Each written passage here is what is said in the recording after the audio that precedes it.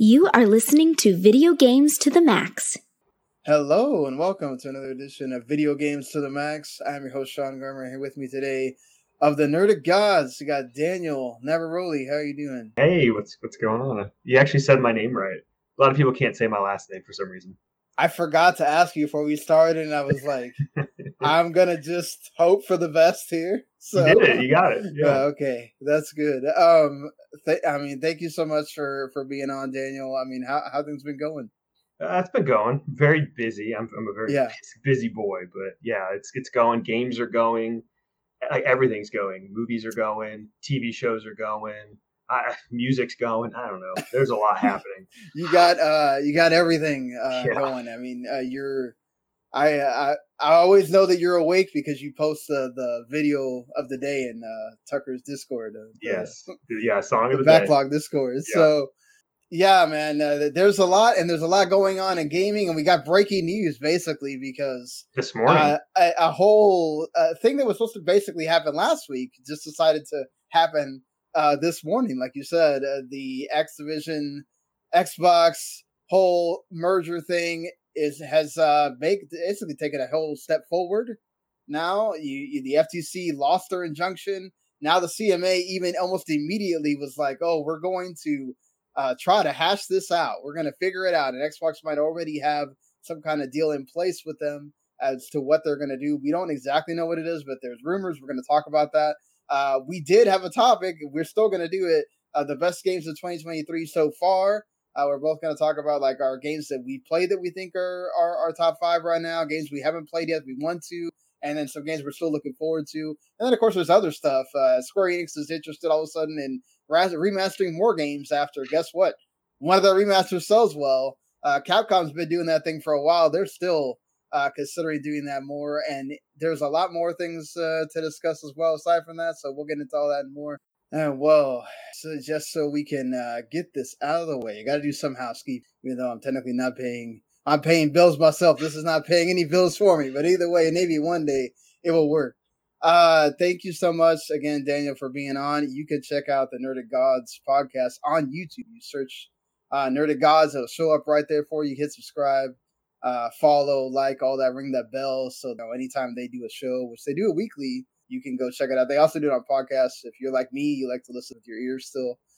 You can also catch us on podcasts. So Video Games to the Max. Remember, we don't have the W2 Network feed anymore. So it's been a while, but I like to remind everybody, just go search Video Games to the Max. You'll find us. Hit subscribe. Anytime we do an episode, it is there. And then, of course, also on the YouTube, W2 Network, go find us there.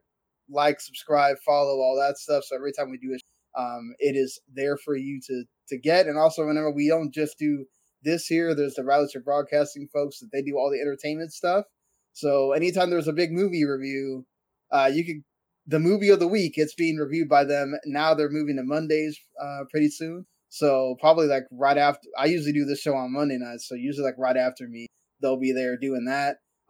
So I can't remember I'm sure the Mission Impossible review, Dead Reckoning, will be there pretty soon here for you guys to check that out. Yeah, I'm excited about checking that one out too. And then you got the Barbie movie coming, Oppenheimer, all that. There's everything. I thought I was gonna miss that, and then my daughter was like, "Oh no, I don't want to see that." I was like, "Okay." She wants to see Barbie, of course. Yeah. So, she never played with a Barbie doll really that much, but the movie's catching fire with marketing. When things become popular with the kids, it's you got to go watch it. But that being said, let's go ahead and get into this. I guess let's start with the breaking news here because might as well start there. I'm sure there's some folks that maybe haven't heard at this point, or you do because it's been blasting everywhere that the FTC has lost their injunction. Judge Corley ruled, actually, you know what I appreciate about Judge Corley? She has a sense of humor, and she has been showing that throughout this trial. And like, it's actually like really funny that she keeps saying things that like we have been saying that for a long time, but we didn't think that in the courts they would say that. And then she kind of smacked the FTC down a few times. Exactly. Yeah. Well, I mean, because I think a lot of people can see through what the FTC are trying to do. I don't want to get into the political ramifications of it, but it's weird because it's a Democrat judge ruling against a Democrat FTC. So that's weird in a way too. But that being said, Microsoft's acquisition of Activision has been described as the largest in tech history. Observed scrutiny, that scrutiny has paid off. Microsoft is committed in writing the public and the court to keep Call of Duty on PlayStation for 10 years on parity with Xbox. Made an agreement with Nintendo for Call of Duty on Switch. It's put them on, various cloud services. The court's responsibility in this case is narrow. It's to decide if, notwithstanding these current circumstances, and the merger should be halted, perhaps even terminated, pending resolution of the FTC administrative action. For the reasons explained, the court finds the FTC has not shown a likelihood it will prevail on its claim to block the particular vertical merger in this specific industry, may substantially lessen competition. She also says in a different quote, but this is the reason it's been denied.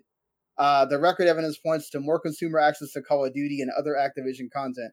And they tried to make it about not Call of Duty, but the judge herself was like, would we even be here if it wasn't about Call of Duty? So, I just love that the judge has such a humor. But either way, she does also point out that because the FTC made it very obvious that they were going off of Jim Ryan's statements in favor of PlayStation, obviously, this didn't help them at all.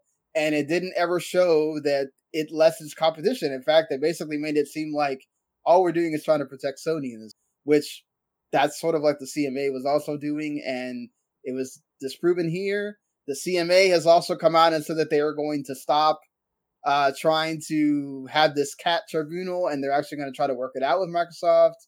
Microsoft has in turn also said they're going to try to do what they can to work it out.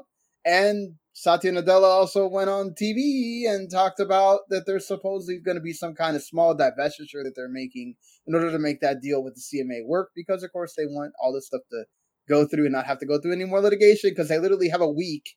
If they don't close it within a week, Activision gets $3 billion, or they have to renegotiate. And that's Bobby Kotick already said he was going to walk if that happens. So, it looks like all things are moving forward, Daniel, right? So I don't think we need to talk about anymore about if it's going to happen or whatever. Both of us have also been on record on both of our shows of talking about we thought it was going to go through anyway. But now that it feels like, okay, this is going to happen, do you feel like, what is your feeling of this, like as the industry itself? And then do you feel like this is going to cause some kind of chain reaction where more acquisitions are going to happen? Or is this going to maybe cause people to have to kind of do a second look and go, oh, maybe we need to go a little bit smaller with these acquisitions? I think the chain reaction already started. I think that this is actually the climax of it. I think that we have seen even just not even acquisitions. We've seen just investments throughout the industry for years now, especially with big companies like Tencent. They've invested in almost everyone, and I think that we're probably going to see more investments and more acquisitions. But I think that it is climaxed here with. This is the biggest deal in video games. So, yeah, I think with that, I think that we will definitely see more. I don't necessarily think that Sony is really going to buy anything massive. I know that a lot of people speculate that, they might try to respond. Maybe they'll try to buy someone like a Square Enix. I don't really think that that's the case, personally. I think if anything were to happen, I think we would just see more Japan themselves maybe kind of start connecting themselves. I think maybe you get like a Koei, Tecmo, and Bandai Namco coming together themselves, not necessarily PlayStation. I think you probably, but I think Sony will buy things. They're just that's interesting to me, because it feels like that whole immediately the reaction was, okay, what's Sony going to do, right? Sony's got to buy somebody. There's publishers that are there for just about $5 billion or less. Go after them, and it's like, it's nice when you're telling somebody how to spend their money, right? It's their money at the end of the day. Have they thought about that? Sure. Have they talked about that they have tried to invest more in possible acquisitions or whatever? They did that already. They bought Bungie. who is now basically like their head of live service stuff. They bought studios to basically make live service games for them. That's the direction that they're kind of headed, as Jim Ryan is trying to like pivot to. We're gonna try to find our cash cow that can help us continue to make these single player games everybody loves. Because hey, we found out that through this whole trial, we found out the Horizon and Last of Us cost like over 20 million to make, or 200 million. Like, think about that. That's movie budgets right there for a game. That's like Marvel budgets. Yeah, I mean, like, think about, like, I remember hearing when 100 million was like, oh, the max, right? And like now we're at 100 million more, and who knows? Like, we're talking about how quickly it's going to take to get to. We don't know. I mean, maybe Call of Duty costs probably just as much, right? I mean, marketing alone for Call of Duty is insane, probably. And all the deals that they make to have all the skins and all that stuff too on the side. So that is why this deal was a big problem at first, because it's like, oh, Call of Duty, could Xbox make it exclusive? All that kind of stuff. We always just saw that it doesn't really make sense for them to do that. Like, they're just going to lose out a bunch of money for that, right? And I don't know. I could argue that they would lose a lot of money, but I would still argue that there could be a path that exclusivity could work. But I just don't know if they're at that point right now. Yeah, that's why that whole 10-year deal thing is interesting, because let's be honest, it doesn't necessarily mean that in 10 years, Call of Duty is still going to be the same popular thing as it is right now. You know, things change in gaming. You see that all the time. So that's, I guess, my question now is, aside from, what this could, do you think that this does help Microsoft now level the playing field? This will help them move up the ladder a little bit more, or are they kind of still in the same spot but just got nicer toys? Yeah, I think that's an interesting question. Microsoft, I mean, they will probably be in third for a little while now. Which, them being in third, I still think is very interesting, because, I mean, this is, I guess, me answering it. I think them being in third is very interesting, because I think that they do a lot better than everyone else. It's just they don't have the games yet. And I think that this gives them the games. So, like, yeah, I think that this clearly will help them, even if it's not exclusive, right? Like, getting the entire catalog of Activision through last generation, not even earlier stuff, just last generation stuff. Like, they put out a lot of products. All the collections that they did with Spyro and Crash, they could put, Tony Hawk and all that. Diablo 4 just came out. I know that there's a story that Mikey Barr says it's not going to happen, but I don't know. Let's be honest. He's saying that because guess what? If he says, oh, it's coming, people aren't going to buy it anymore. Very true. No, he's not an idiot. He knows that if he says, I got to tell them it's not going to happen, because there are going to be people that are not going to buy it on Xbox or even PlayStation for that matter, because they're going to wait to see. It'll come on at Game Pass eventually.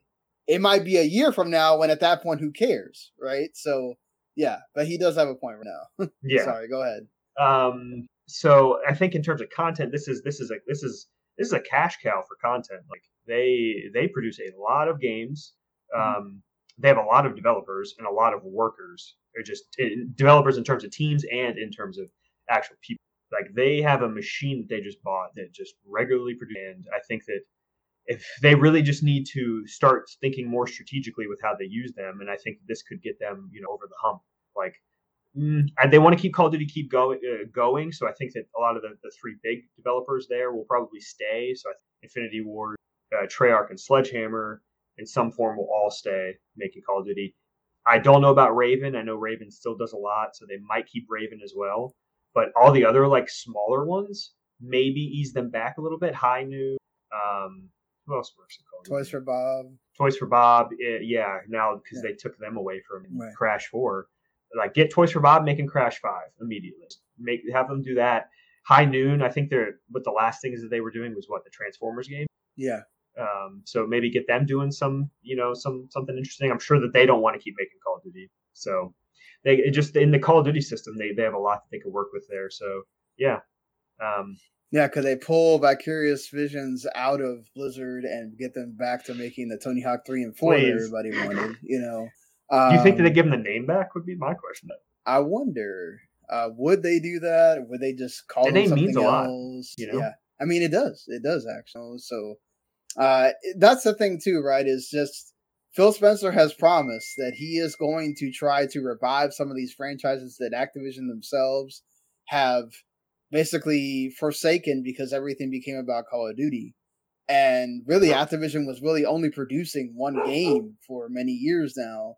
And that's the thing, is now they can pull some of these developers back and say, hey, you go make something else. Oh, hey, we could pull you to go help with some other game that you guys are making. We have another, I guess we could pull it in here because it's Xbox related, but there was a lot of talk because Grant Kirkhope was interviewed and talked about Banjo-Kazooie not having an audience, right? That they wouldn't make it, they don't make it now because the nuts and bolts, which is hilarious because nuts and bolts is very akin to Tears of the Kingdom. That like it didn't get its love back when it was made because everybody wanted a Banjo-Kazooie 3, not a nuts and bolts at the time. So now they look at it and they go, really, Nintendo's the only one that's able to pull off this 3D platformer thing. Would they even put it on if it doesn't get put on a Nintendo console, then what's the point? And now you have, maybe you don't have, how many people at Rare are still left that even had anything to do with Banjo-Kazooie, right? I think a lot of them went to Playtonic, right? Exactly. And that's the thing, is now you have a studio that knows what they're doing. They make Crash, they make Spyro, Toys for Bob, and you can grab those people and go, oh, look, we can get you to make a Crash 5 whenever, but now we can actually do the remake of Banjo-Kazooie 1 or whatever. Like, so that, and that is, as they mentioned in the same interview, like that is how you test it to see if you could get a victory or whatever. Do that remaster or that remake and say, okay, we got the best people on it we possibly can. It's now or never, right? I think Grant might be a little misguided. I shouldn't just call Grant, maybe the three of them. I think are just maybe slightly misguided just a bit, because I think that gaming is just growing and growing and growing and growing. I don't think that there isn't an audience for a lot of these smaller games. It just, you need to find them now. That's the problem. Like, get it to them. And I think Game Pass is a great way to try to get it to them. Yeah, Game Pass is going to flourish now because that's the thing that they have wanted for a long time. They needed this because of Game Pass. They needed to be able to now say, okay, we really can have something come out consistently every month. That's big. And also have your own portfolio of indie stuff and whatever. I had Get Silius on last week, and he talked about, man, I'm worried about what this is going to do for the other indies. I'm worried about that too. As a person that loves indies, they just had that ID at Xbox thing today, and I do worry about that they're going to get lost in the shuffle a little bit because you are going to have these bigger games. Right? Yeah, exactly. That's something that they need to focus on too. Yeah. You need to curate. That's like the next Xbox step Game now. Pass. Curate. Have like a nice fix your PC app so you can actually get PC? people to want to use PC Game Pass. Like Blizzard is going to help them with the PC Game Pass thing as well. Like, how are you WoW going to do on that? there, right? Yeah. Like, will they do that? That's the thing, right? Like, for sure. Take it to the bank. They're going to put WoW is coming to PC Game Pass. You think they're going to, like, because right now you don't have to pay for Fallout 76 or Elder Scrolls Online if you have Game Pass, but WoW's a totally different thing though. Like, do you really want to mess that up? Yeah. I'll give you another game that's on there that they did a deal with. It's not theirs, but they did do a deal with League, and they have all of the heroes on League, and that is something that people, there's a rotation to that. I'm not a MOBA. Like, that's a big deal that they have all of the heroes on for League on PC Game Pass. So I don't know. I think that maybe they give you a discount on like your monthly sub or something. Mm-hmm. Like, I don't know what it is. If it's $10. Maybe they cut it in half. Maybe you pay $5 or something, or they give you Game Pass. I don't know, XP boosts. I'm not sure. I'm not a WoW player. So I'm not either. Maybe they give you something, give you a mount, or I don't know. There could be some incentives to go through PC Game Pass to play WoW. I think that they will put WoW there, and I think that they might even try to put WoW on console play. I do see that. I do see them eventually trying to do that, to like, let's expand this thing even more. Yeah. Put it on console, make it free on console for a while, see if you can get a fan base so that the next expansion that comes out, you get even more people playing. So it's going to be crazy when Diablo 4 hits on there as well, which eventually it's going to, there's a lot of avenues now that they can go down. It's just, there's a lot of things that Xbox has to fix itself, right? Like, you got to minimize the Perfect Dark situation. because you are probably going to create new studios with all these IP that you have now. You hopefully between Redfall, Perfect Dark, and some of these other little things that they've had happen, they really do start getting into an avenue of, yo, we got to manage these people. We got to manage these studios in a more direct way. Yeah, be hands off, whatever you want to do.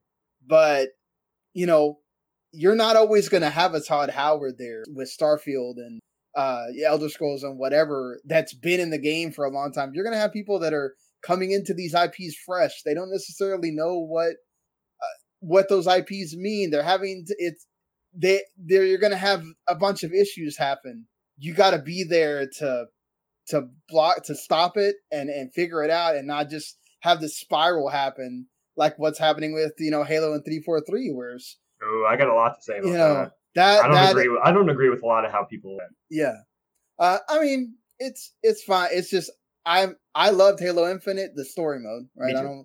I thought the multiplayer was fine for what it is. It's obviously that they maybe it's lacking in maps for me. Yeah, that's I think the biggest thing. But I think my biggest thing with Halo Infinite in particular is their choice with trying to make it, like, I'm gonna put quotes, a live service game instead of just making it like an online Halo game, and just having, if they never said those words, I don't think anyone would be. I think people would still want more content, but I think that no one would be. And I don't know, the whole live service thing, I think just constantly bothers me. I think that's the worst part about Halo. But yeah, I think it feels like the conversation has now turned to Halo Infinite is just a bad game, and it always was. When that's just not the case. That's not the case. People were loving that multiplayer at the beginning, right? It's just that first 3 months or 2 months. Yeah. It was awesome, and then that's the thing. Is like the problem is now everybody's used to the live service thing, where it's like free content. Where's my content? Yeah. Where's my content? Where's my? If you don't keep putting this out, I'm done playing. I'm gonna go move on to something else. And when you have something like Fortnite or all these other live service games that are out there you could pick from, it's very easy to move on to something else, right? So that is why Sony is trying to see if they can dip their hand in there and find something. It might even be Bungie with reviving one of their old games in Marathon itself, but that's a whole nother matter. Either way, things look good for Xbox right now, but it is all about where they go from here, right? It looks like they finally have some dominoes in a row as far as the releases for next year. And then you still got Forza this year and whatever, but that's Starfield. Don't forget Starfield. Yeah, and Starfield as well. But like Starfield, hopefully, is the kickoff to okay, like the we domino, got it, right? We got it. Like we're getting these games in here that we've told you about. Then we're gonna bring Activision Blizzard in. You're gonna have Call of Duty and all this stuff on Game Pass, and it's finally gonna be the service that they promised it to be, which is why they raised the price. Which to me, it's so I would definitely I have no problem paying even $20 for Ultimate. I think is enough. Like I think that's a steal. 20, for having PC annexed in. I do think at some point they do need to do what they were trying to do, which is allow you to not have to have Xbox Gold separated for some of these people and just do like PS Plus and do it all together. It is one service. And then, if you want to charge more than $20, I think you can get there eventually. I think it depends on if whatever other... Look, Microsoft themselves have said they're not done, even though I don't think this scared them at all. Yeah. I don't know if they're going to do something big. Okay. Maybe if they throw enough money at Sega, maybe they think about it. But again, they've been getting real buddy for they have. Maybe they just announced like an EA Play type. They can do that. That's as a good point. Sure. Yeah. That's something that could definitely be on the table instead of just outright like buying these people, just saying, yo, can we get into this like revolving 1-year deal with you? Where, okay, how much money do you want? I don't know how long the EA Play thing is, but they haven't announced anything about EA like going off of that.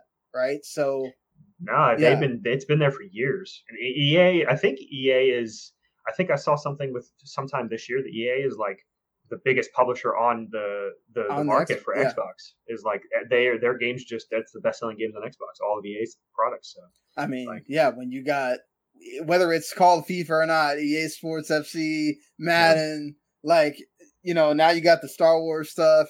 You got so they have good properties that people want to buy the stuff. So don't not surprising at all when it comes to that. I'll give you an acquisition real quick. This one I'm surprised hasn't happened yet, and I would assume that it'll happen. This probably be the next one is Asobo Studios. Yeah, the ones that do Flight Sim and Microsoft Flight Sim and Plague Tale. I can see them purchasing them. That's one that I thought they would have done a while ago, and they didn't. So I think that's in the mix, definitely. That's the thing. Like now they can kind of like start just looking at developers, studios to kind of round that out. Like if there's something that they're missing, like go after that. Which they've done a great job of now. Like just Western RPGs are like one of their huge things they have. They have so many. Yeah. So many. It's first-person shooters, and with Activision, and also with the Activision Blizzard thing, they're going to have so many. Plus, what they already had is Western RPGs. Like they have both of those. Like if you want to play Western RPGs or first-person shooters, like you kind of need an Xbox or Game Pass. Yeah, exactly. And that's the thing too. Is the UK's whole problem is that it's about cloud gaming, and so. Part of the rumors about this divestiture is that they may just cut off cloud gaming for UK Game Pass entirely. They may just have their own regulator there to make sure that Microsoft doesn't put any Activision Blizzard games on the UK Game Pass at all. Or I think that's about the extent of it. I don't think that they're going to just do a whole separate company. Yeah, I know, and that's what sucks, right? It's like, we're going to try to eliminate a market that doesn't exist really because you're scared Microsoft is always going to be the leader. And is it Microsoft's fault that it doesn't exist? I mean, Google shut down. That's not their fault. Yeah, right? Google tried with Stadia, and it's like Google couldn't really get it done. And that's more, I think, content than like the pure service. I think that there were some things messed up with that service, but they were getting there. They needed time. But it wasn't the content wasn't there. And like, okay, so Google couldn't do it. Who else is out there really trying to do it that's big? NVIDIA. Amazon is the only other big one. Yeah, with Luna, that's right, Amazon. And they could get themselves involved here, right? They could say, let's go buy somebody and say, okay, well, all these games are going to come to Luna. And then all of a sudden, you might get some people that go, I'm going to try this cloud gaming thing. Amazon has the potential, right? They could do it. They have issues in the EU themselves right now. Their lawsuit and everything. But like, that's the thing is, will they do it? I don't know. But this does open that door now too of, will Apple throw their hand in the ring? Will Amazon throw it in? So will Microsoft keep trying to buy things to block Amazon or Apple from getting in? Or Sony does it to do the same thing, or just to compete with Microsoft. But it's like that's the thing that's interesting here with the UK is just like, I really hope that they figure out something else that doesn't involve taking off an entire service away from the UK. If it is, you have to take off cloud gaming. The UK's internet is probably even worse than some of the rural areas in the United States. So would that really be hurt that much? I don't know. But then you are then forcing people to buy an Xbox. Wasn't that the whole point, right? That they didn't have to buy an Xbox to play this game. They can they just want them on the platform in any way. So, and I wonder if this will now allow. You think this is finally going to be where we get the dongle? Like this finally spurs them to, okay, we got the content. Let's figure out a way to make this dongle work. Because I think they need to make a dongle. Yeah. But like we said earlier, or we mentioned, I think before the show, that like the only way to really do it is you have to have a controller. Like you have to. Yeah. Stadia had the controller. Right? Yeah. So what are the controllers running right now? About $70, right? Mm-hmm. Yeah. So if they push it, maybe they could say they're 60 and they could get a loss on that part. And then it's like, how much is the dongle? How much is really even happening in the? Probably not a ton of processing power, but there's something. And so it's like how cheap can you get that? I don't really know. I don't really have a dongle. I use my consoles for all my apps and stuff. So like, maybe you know more about dongles and like Chromecasts and stuff, but No, I mean they could also just do what they've already done with Samsung, which is get a a whole gaming hub and have the Xbox app in there, which that would be most likely because so many people have. I have all the TVs in my house are smart TVs, so the app's already on them. If you put the Xbox app on there, all I have to do is load it, log in, and it plays right on my TV. You make it that easy for people, you're going to get people to sign up that aren't gamers. You tell them this costs $17 a month, $20 a month, whatever, and I get all of these games. Wow. Like that's right there for somebody to just, you got kids. Hey, all I got to do is buy them one more controller and both of my kids can sit there and play. Like, that's why you have to have the controller. Because I think if you're making it almost let's say the dongle costs $100. If you make it almost a $200 and something purchase for people, they're not going to buy it. Yeah, it's pretty pricey. Yeah. Like, this should be a service about value, and there's a lot of people pinching pennies, especially right now. People are struggling in a lot of different ways. Like, if you want to get more people on the service, that also will make Microsoft a lot of money, and you don't want it to be $200. Like, that is a lot. If they could just do it as just the cost of the controller, and that's all anyone needs, it's a controller or your phone, you get xCloud on your phone, and that could be a solution, and just get it into people's hands, and they pay one price, and they just have access to 500 games or whatever Game Pass is at. Right I mean, I wonder if that's also going to lessen the amount of like the third party and indie games that they put on the service, because now they have more of their own stuff. So we'll see how that goes. Like, do we start seeing less games? When they do that whole bi-monthly thing of, here's what's coming. Because they have all those ID at Xbox things in the pipeline. They have, all these other games that now they own and games they're making. So I think that's also part of it, is the more stuff you own yourself, as Jim Ryan said himself, the less you got to worry about having to make these deals and what happens with this and stuff like that. Do you think that, I guess last one, do you think this means that Sony's going to double down more on the third party exclusive stuff? Or that's a good question. I mean, I feel like they already have, like I feel like especially with like the start of the PS5, I feel like they keep doing it. It's honestly my biggest complaint, and I know that I am kind of in a minority when it comes to, I don't want any exclusive, period, no matter what. Like, right. I ultimately don't feel that the good of, it being made for a platform and easier development and things like that outweigh the accessibility to smash on my PlayStation or Xbox or PC, like legally, not, ROMs and stuff. But like, I just want every game everywhere and everyone to have access all the time. Like, I know that Xbox likes, or Microsoft likes to say that, but I think that is more of a utopic way to look at it. But that is how I would want things to be, personally. I don't think we're going to get there ever. No. Unless Nintendo just stops operating. It was close. It was close after the Wii U. Yeah, we almost got there, but now they are just, especially with the Mario movie now, like they are in a whole other world by themselves. Yeah, they're they're still competition, but they are ruling. And I do worry about Nintendo, but that's a whole other thing of like, hopefully they don't get too smart for themselves. Yeah, and try to like, we got to make something weird again, like. Like, I think you found your thing. Like, just keep doing the Switch. They got to keep that hybrid. Yeah. I don't think that they need to like split their market again. I just hope that they don't do that, but we'll see what they decide to do at the end of the day. But moving on from here, we do have some other things that doesn't involve Microsoft necessarily directly.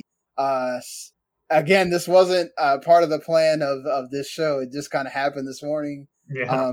So it is what it is. And I did watch some of that ID at Xbox, and there are some cool games coming. But I'll probably just talk about that next week, because I don't want to be here. I didn't get a chance to look. But yeah, there's some cool stuff. Not all of it's coming to Game Pass, but I love when they do these, and like that's what's awesome is that right now they're doing that demo fest thing. So if you have an Xbox. Or do the PC. I'm not sure if it's on the PC side or not, but I know the Steam Next Fest, all the stuff that was Steam Next Fest. If those demos are supposed to be Next Fest exclusive there, I think they're leaving today. Okay. So this is kind of the supplement of that. Xbox has some, I think, like 20 games that they're putting on. So like Sea of Stars, Liza P is one of them, right? Liza P was one of the ones for Summer Game Fest. Okay. Supposedly it was supposed to stop operating on the 27th of June, so I haven't tried to load it up again.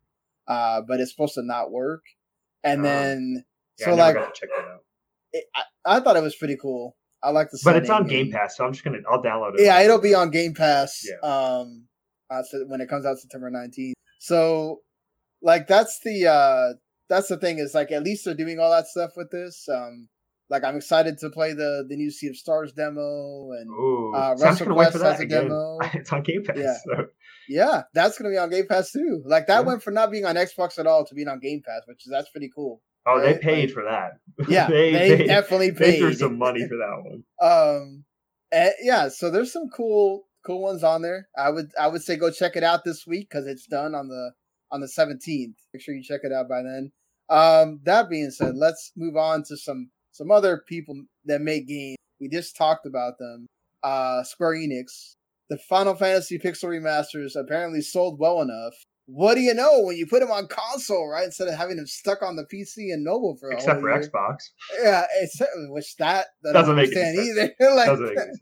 The Japanese developers are weird with like they'll slowly put things to PC and they're like, wait, if you put it on more platforms, more people will buy it. So it's like, are they going to realize that there are people that would buy it on Xbox as well? Are they eventually going to realize that? And that's one of those things that because you're doing it piecemeal, you're not forcing them to do the collection. I don't think it works with Game Pass. I mean on the platform, not necessarily Game Pass. I'm saying like Square Enix likes to wait for that Game Pass. Sure. Yeah, so like that's why it's weird that Octopath 2 is not on there. It doesn't make any sense. Because PlayStation doesn't have the first game. Yeah, so it's like this is so weird. But you know, that's the thing is it doesn't make sense to me. This is a game that if you had an Xbox, I think you're going to buy piecemeal or you're going to buy the collection or whatever. It's not something you're going to be waiting to see if it shows up on Game Pass because it's very niche. Like you have to be a hardcore Final Fantasy fan to even want that in the first place. Yes, it has like 3 of the greatest games ever, you know, between 4 to 6, but still, like, you know, you have to want to play a freaking Super Nintendo game, which not everybody wants to do. So I just think that's kind of misguided in a lot. Yeah. To put it on Xbox. More access to them, right? That's what we need. Well, but you know, we don't know if Sony paid money. They probably for that. So, you know, they're not going to rule out Nintendo because, dude, if you don't put that on the Switch, what the hell are you doing? Yeah, Square's not that dumb. Especially because, like, I think Square is still trying to make them know all the time about, like, yo, these are originally Nintendo products. Like, how are we not going to put this on the Switch, right? But, you know, at the end of the day, Square Enix does have a lot of properties, a lot of IP that's kind of sitting there, not doing a whole lot. And there's rumors, obviously. I had Hayes Madsen on to talk about give his review of Final Fantasy 16 a couple of weeks ago, and we talked about like, okay, there's the rumor of the Final Fantasy 9 remake. Now there's a rumor of a 10 remake. Now there's a big rumor that people inside Square Enix want to make a 6 remake. You know, they got that 4 remake or something, or like the Star Ocean. They got that Star Ocean surprise second story HD 2D thing. You know, you still got Dragon Quest 3 HD 2D coming. So, like, you have all this IP that's sitting there. Why wouldn't you use it, right? Look what you did for Live Alive. Nobody freaking knew about that game at all. And then it comes out, it sells. Yeah, Per Schneider, exactly. And then, lo and behold, like, oh, wow, that's what brought about Octopath Traveler. Like, it's so cool to have that part of gaming history available. And I don't know if you saw the story that there was a study done that like only 13% of games made before 2010 are available on modern consoles or modern availability, right? 87% of video games before 2010 are not available to purchase at all. Like, it's insane that we have such a bad way of thinking about video game history like Square Enix, hopefully this spurs them on to the two things that to me strike immediately is Final Fantasy 14 is huge. Why are you not doing a Tactics or remaster? Why are you not doing or do a Tactics collection with the GBA games and put them everywhere? And then why are you not doing something involving Vagrant's story? Because that's also kind of connected to Ivalice and all that. Like, where's the old Dragon Quest games? Where's a collection of all the old ones? They made the first 3 on Nintendo, and then the other ones are stuck on 3DS, which now nobody can buy them. So like, there's so much there for them to pull from, and then there's the other stuff that's great. I mean, they've been doing with the Saga games, right? I don't know how well they've been doing. They did it with the Mana games as well. Like, I really hope that this gets them to look at the library of remasters that are possible and say, look, let's start doing what Capcom does. Let's start making this part of our portfolio, because as a huge RPG guy that I am, I will play them all. So just make them and I will play them all. You know who even also does it? Is Konami. They have a lot of collections. It's like, if Konami's doing it, everyone else could be doing it, because they don't do anything else.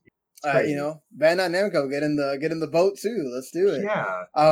I think that just access to all these games, just not even just Square, just just everyone. Like we're getting so many remasters and remakes and things like that, and that's kind of cool, but I'm getting sick of all of them.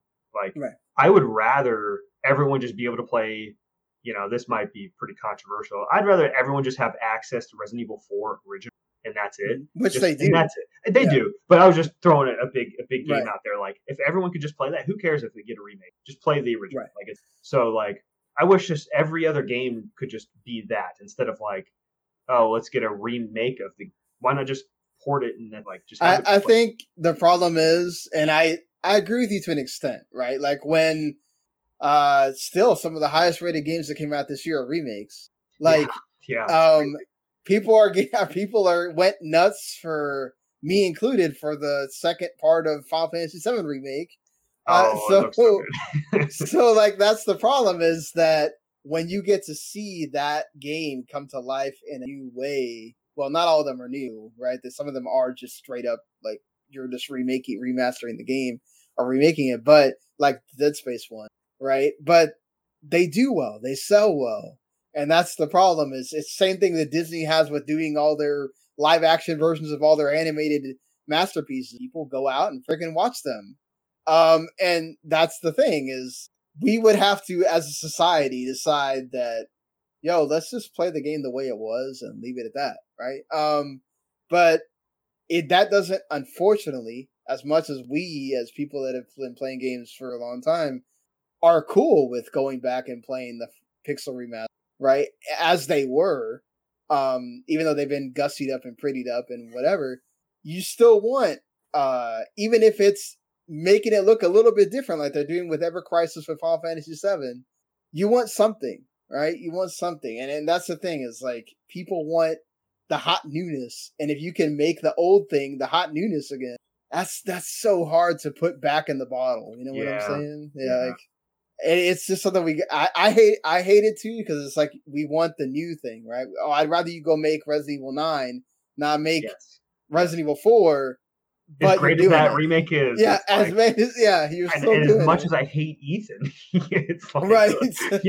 I still want Resident Evil 9. Yeah, that's the thing. Is like, that's another thing, is Capcom, which that's where I'm at with this too. Is I hope Capcom is not going to forget that they have pieces of the story that still haven't been told, that are there. Where's Jill? Yeah, like Code Veronica should be getting a remake or remaster or whatever before we're going on to remaking 5 and heaven forbid 5 6. is next. 5 is next. Unfortunately, 100%. That's the thing, is it seems like 5 is skipping all that and we're just leaving the story around. Yeah. You could also just remake 0. That's let it be. You can play it on modern consoles. Let it be. No one needs to I mean, but or like find a way to make it to where you don't have to play with something. But like, that's that's the thing, is they have options for how to continue the story that's already there. You're trying to make this. I get what they're trying to do, right? They're trying to make the 1 through 6 more cohesive, which that's fine. I applaud them for trying to do that, but it's like, why are we just forgetting about all these other, Resident Evil titles that are part of that? So, yeah. Well, yeah. I guess my only, we don't need to keep going on about this, but my only thing about that, so we'll just go with the 1 through 6. So say they, that is it. They're going to remake 1 through 6 and they're done. But then guess what? In whatever years, once you get to look back at 2 remake, that game's going to feel old. Then what are you going to remake 2 remake again? It's like, no, what are we doing here? Yeah. It's like, just let the games be playable. Right. And then, let's move on. That's it. That's just how I feel. Yeah. No, you're right about that at some point. Like, at some point, you got to stop. Again, to bring this up, Disney's going to run out of movies to remake, and they're going to have to start, like, thinking about, okay, well, do we do sequels to some of these? Like, they actually are doing a sequel to the Lion King one. Like, oh no, they're not. Lion King so, like, what, like, it sucks. Trust me. I was like, no. I didn't even see the live action. I saw the original. The thing was, the live action thing is like one of the highest grossing movies of all time. It's like in the top 10 or something. It's crazy. Which is ridiculous. But yeah, they're going to eventually run out of that. So they're going to have to think about, okay, what do we do now? And then like Capcom's going to get to that point too of like, well, what do we do? We can't, like you said, remake it again. So hopefully by then there's also Resident Evil 9, 10 or whatever. Yeah. But that's the thing is Resident Evil, at least this has helped make that franchise even bigger. And that's what I appreciate, right? Like, it made me into a Resident Evil fan because I was never really a Resident Evil person until I played Village. Okay. And then that got me into it. Really? Right. Wow. Interesting. So then I went back and played 7. I liked that a lot. And then I went back and played 2. And I gave it a fair shake. And I've gotten through more of it. So like I have developed a love for the franchise just because I found one that worked for me. I haven't played 1. Okay, try to play the one. I think it's technically called Remake. 1 Remake, the one GameCube version. Okay. Play that one. It has like a modern control, so you're not like always having to worry about the direction of the tank. But that game really still holds up. It might feel a little dated because I think that remake was like 2001, but that that's an all-timer right. Well, and then that's the thing. Like I bought, even though I don't know where, but I ended up buying all the Resident Evil stuff, even the ones that are like ancillary, like Revelations or whatever. Because they had them all on, they had them all on sale. So like I was like, okay, cool. Like, so I do think there is a way of, it does help in a way of getting, like, look at all the people that don't give an absolute damn about Final Fantasy, but they picked up 16 because it looks cool, right? It does look cool. Yeah. So I do see the caveat in that, but I do agree with you in a way. Like, that's where I think Square Enix, look at the fact that all you did was make this look pretty, but it's still the original game. If you do that with some of these IP that have been sitting there since the PS1 not doing it, that would be really nice. Like, make it happen. So, moving on from that, we talked about the Banjo-Kazooie, just to kind of save a little time, unless you were really, I don't know how big of a Mega Man fan you are, so. My biggest connection to Mega Man is probably Battle Network, actually. I played a few of the games, but I really love Battle Network. That's where I am too. I didn't pick up the collection. I don't really. There's too much to play, but like I might pick the collection up. But the Battle Network games are awesome. I'm a big card game fan. Having like a nice blend of card game with some like some action and it was just a really cool game. And we used to like system link our Game Boys and just battle each other. I reviewed I think the first couple. And I really like wound up loving them just because like it's not what I expected it was going to be. Eventually, it got to the point where it's like there was too many. So, and they started doing the thing where they, they started doing that thing with the Pokemon, where it's like, oh, we have 2 versions, and it's like, I think you get like different chips or something in each version. Exactly. Yeah. And I was just like, yo, this is too much. It's too much. Yeah, I still don't like the Pokemon does it. It bothers me so much. I really wish Pokemon would just be like, okay, it's just one game. Yeah, it's just become ingrained. But then it's like they did Arceus, and it's like you only did one Arceus, so it's like can't you just keep? Yeah, like I don't know. Pokemon's just they have to just. I appreciate that they finally got out of their shell with Arceus and Scarlet and Violet. Mm-hmm. But it's like, man, if we're really gonna start taking Pokemon in a different direction, like just make one game. It's okay. Yeah. Even though I only wind up buying one game, I guess it doesn't hurt me particularly. But whatever, it's a way to manipulate the sales. It is, yeah. Just to get this one, I think this was the last thing that I had was that EA and Marvel finally confirmed that the Black Panther game that got leaked actually exists. And that they are working on it. It's in early development, so probably going to be a few years. That makes me worry about where Marvel's going to be by then. But that's another story. That's a different question. That's a completely different question. Yeah. Spider-Man, and Insomniac's done awesome with Spider-Man. Rocksteady's still trying to live off the legacy of Batman. They just announced that collection for Switch. So like now we're getting a Black Panther solo game. A second like Black Panther game. Yeah. Well, they had the DLC for Avengers, That and that as well. Yeah. So Black Panther. What do you? Because they have that one with Captain America. Yeah, right? That one. Yeah. So that's nuts. That we're not only one but two. Like, I don't know how big of a Black Panther fan are you? I guess is there anything you want to see them do with this character in this game that will make it be like, oh man, I want to buy this stuff? Yeah, I mean, I love the character. Yeah, what do I really want? I don't know. Like, I think every game's just trying to be the like third person action game. Like, that's obviously what this is going to be. Like, I can, there's no way it's not a third person action game. But it's like, dude, do I just want it to be an open world Ubisoft, icons everywhere type of game? It's like, it's probably going to be something like that. That's not really what I want. I guess if I got my way, it would be a 10-hour single player game, very Uncharted like. That with just Black Panther and have like a cool story. That's really what I'd want. Nothing too crazy. Yeah, I don't need it to be this like 60-hour open world thing. We get too many. If you want to make it like 15, whatever, try to kind of go the Spider-Man route, which I think that's probably what they're going to try to emulate the most. Yeah, that's what. Yeah, that too. I didn't even think about the Spider-Man. As long as the story is good, I'm cool with it because I love Black Panther characters. Exploring Wakanda could be fun. Yes. In a way. Yeah. How much are they going to be able to play with that? Like, are they going to let them? My worry is that they're going to, what we've seen Disney do with a lot of this stuff is they're going to like, it has to be part of the MCU and it has to follow that. And I hope that they let them go more of the Square Enix route with Avengers, even though, that didn't turn out great. It wasn't for the story. It was because of other things with the multiplayer.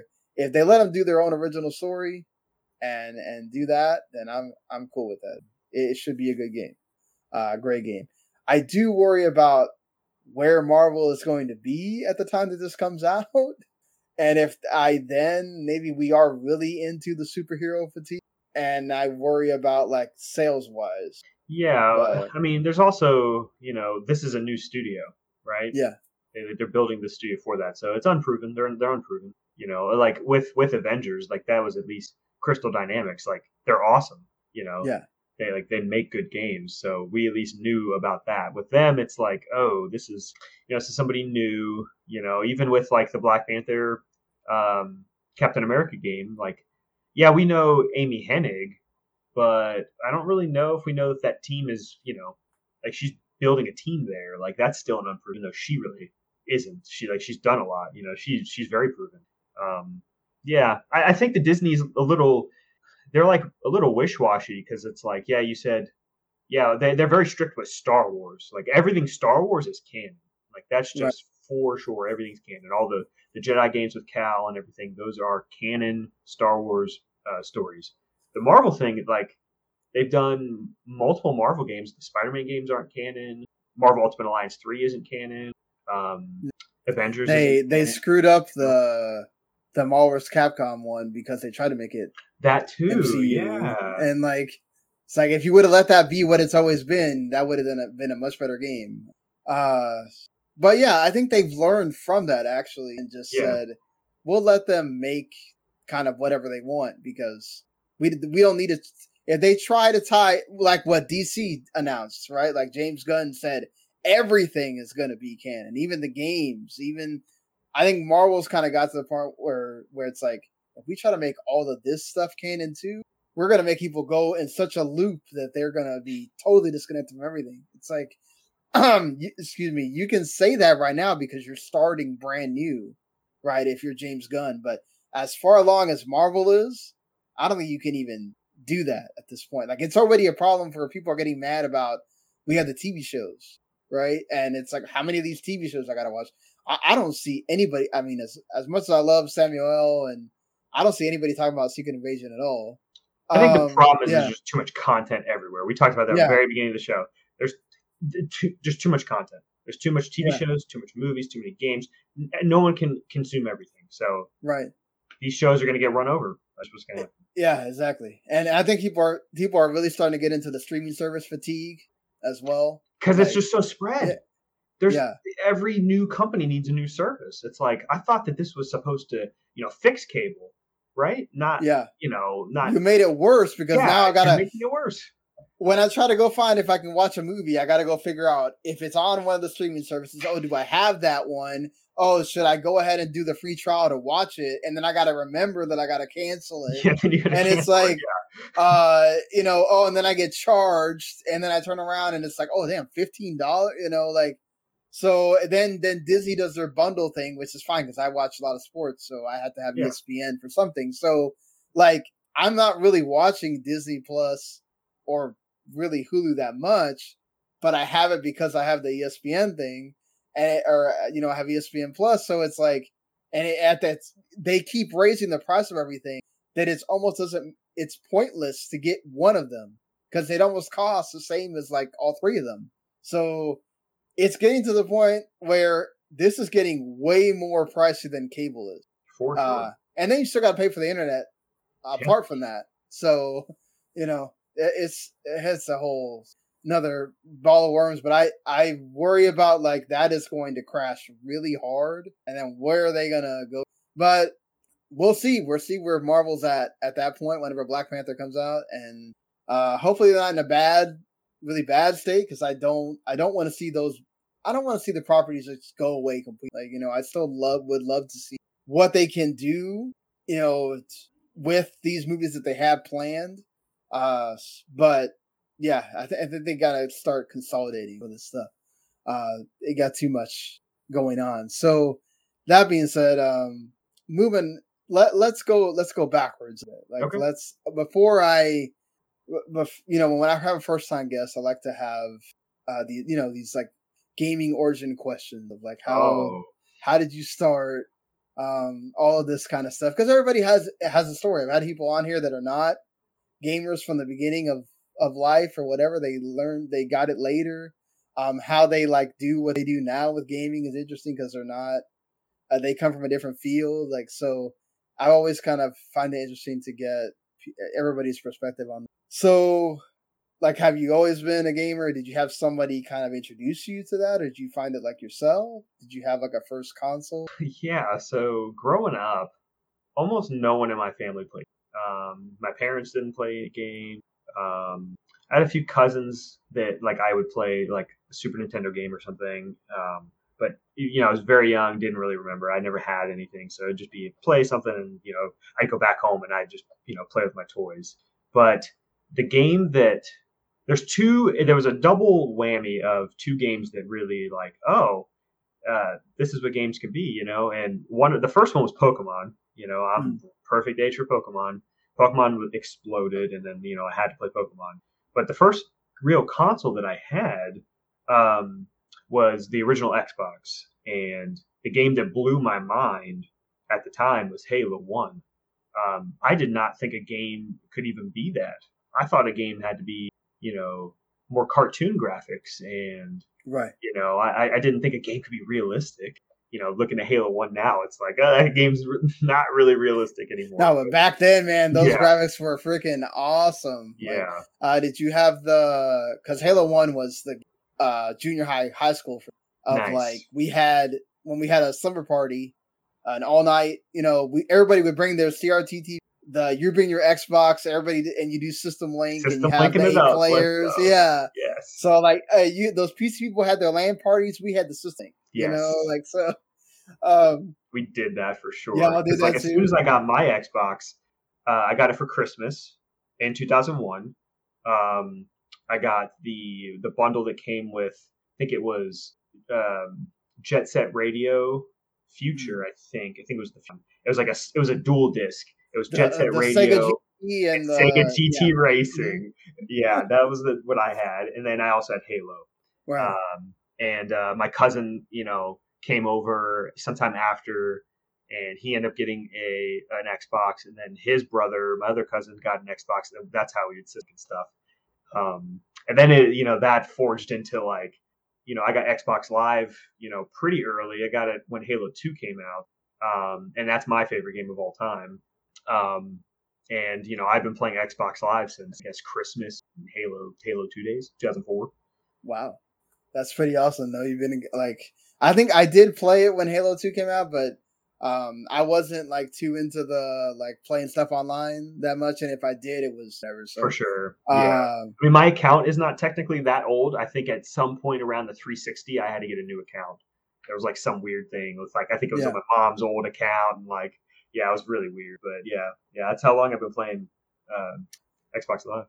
No, so I definitely understand that we both have that like original Halo love. So like that's a series that is near and dear to us. Do you have, I guess, aside from Halo, do you have like any other franchises that you love like that? Any like other favorite games of all time kind of thing? Oh yeah, I have actually a list because of our friend Tucker. He does a lot of lists. He basically he pushed me off the cliff into making a list. So I have like a top 200.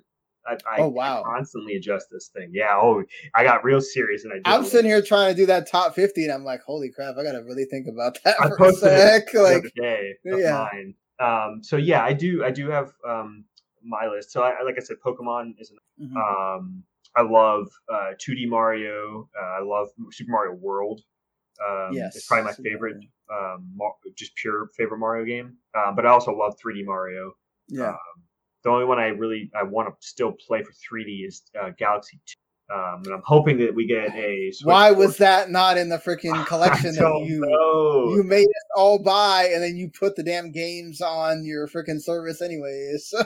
Doesn't make any sense. Yeah. Yeah, I mean, I can even pull up my list for 2 seconds here. Yeah. Do you have like a certain genres that you like favor more than others? Well, it started with shooters, but there became a point, I don't know exactly when, maybe right around the end of the 360 where I started, or mid to end 360, I was like, I'm going to try more. There's more I haven't seen, and things like that. So I started playing, like Mass Effect, even more Rockstar. Like Rockstar is huge. I think, like, I'm going to make a controversial statement right here, right now. I think the best modern video game ever made is Red Dead Redemption 2, just hands down. I don't think there's any better modern. I think it's better than Last of Us. I think it's a better story than Last of Us. There's definitely some folks that I know that would agree with you there. Yeah, so I'm not super genre dependent, especially at this point. Like, I just play everything. I don't really care. I'll play, JRPGs to shooters to hack and slash. I love action games. But yeah, I have my list pulled up here. Okay. So I'm just looking. I started more recently. I've always tried From Software games, as they were coming out. Like I even played, like my best friend I live with. We played Dark Souls 1 when it first came out in like 2010 or 11. And it just, it was on his Xbox, and it just didn't really fully click for me. I played a good amount then, but I think Elden Ring like kind of broke me in a good way. I don't know what it was, but it broke me last year, and it like I just saw I saw through the looking glass. I think I'm a From Software boy now, and I don't understand. I never thought I was a From Software boy. So last year it went from Elden Ring, beat Dark Souls 1 and Bloodborne, which I also played. I also played like 10 hours of Bloodborne when it first came out, and then something else came out and I stopped playing. But I beat all 3 of those From games in all just last year, and they're all incredible, especially Bloodborne. That's a perfect. That's the one that I keep like going, oh, I got to play this. You should. Everybody tells me that's the one if you want to like try to get into this. Because I have, we have friends that, my co-host and then his friend are like, they're big on those games. So they're like, oh man, you should try. They're like, I hate the whole feeling of I'm dying and just dying thing. And yeah. That can be punishing.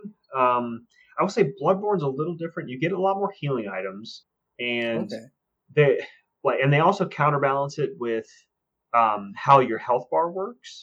Like in a normal Souls game, like you're just gonna get hit and then your health will go down, and then you have to drink an Estus flask and then you bring your health back up. But in Bloodborne, you actually have like a little bit of time to, like, if you get a hit, you can regain a little bit of your health. For like a short period of time. Like you actually can see your health bar, like a fighting game, Right. If you Marvel vs. Capcom, if you bring your guy back, they'll heal for a little. It's very similar in Bloodborne. But you also just get a lot of your healing blood vials more than like your Estus flasks. The game isn't super blocky, and in a lot of Souls games I guess you can kind of play them dodgy too, but you don't really get a shield. You really get a gun and a melee weapon, or you can do a two-handed melee. So it's a lot more dodgy. If you like dodgy games, you like being very quick. Okay, yeah. See, now that works for me because that's how I'm playing 16. I'm just messing with the dodge. I'm not trying to parry. I'm really bad about try to do it exactly so you can parry. Right. Yeah. So, Bloodborne does have a parry though. Like I like the blunderbuss. There's like a pistol you can get, or a few. Yeah. There's a few different guns, but the blunderbuss, if you time it on somebody's attack, you can parry. But it is about dodging. You don't have to parry. You could be like two-hander, dodging around and hitting like that. That's really what. I think I'm going to take your recommendation. Actually, try. Like my problem is that I think Ains has talked about this too with Season Gaming, that like I've done this for so long, the whole be in the review cycle as a reviewer, that like you have to move on. You have to like play game, review game, move on to the next thing. You don't really have time to, and especially as you get older, gotta spend time with the kids, spend time with the girlfriend, like have to have a life outside of sitting in front of the TV. So it's already an issue to review the games that you have to review. So, which has also been a problem because sometimes I get to the point where I finish the game and then it's like imposter syndrome sets in and I don't ever write the review, which is another issue. But like, I've been trying to get better about that. It's still like that whole thing happens. But yeah, especially like now that I've like started to work from home, like I feel like I'm being a lot more productive, so I could do things. But when I'm having to drive 45 minutes to the office, drive back, I get home at midnight. The last thing I want to do is anything. I'm sitting there watching TV to go to sleep. But anyway, like my point is, even this whole year, right? You go from Hi-Fi Rush to Theater Rhythm to Octopath Traveler 2, which I had to finally get to the point with Octopath Traveler 2 where like, okay, I'm going to be here another month trying to beat this game, so I'm just going to have to write the review from like where I'm at. I played like 90 hours, that's enough, like, because it's that whole thing of like, you'll write the review and then it like, oh, it's the game, right? It's like, it's like, the thing is, it depends on what your belief is. You have to finish the game to review it. Is there a certain point where the game doesn't change?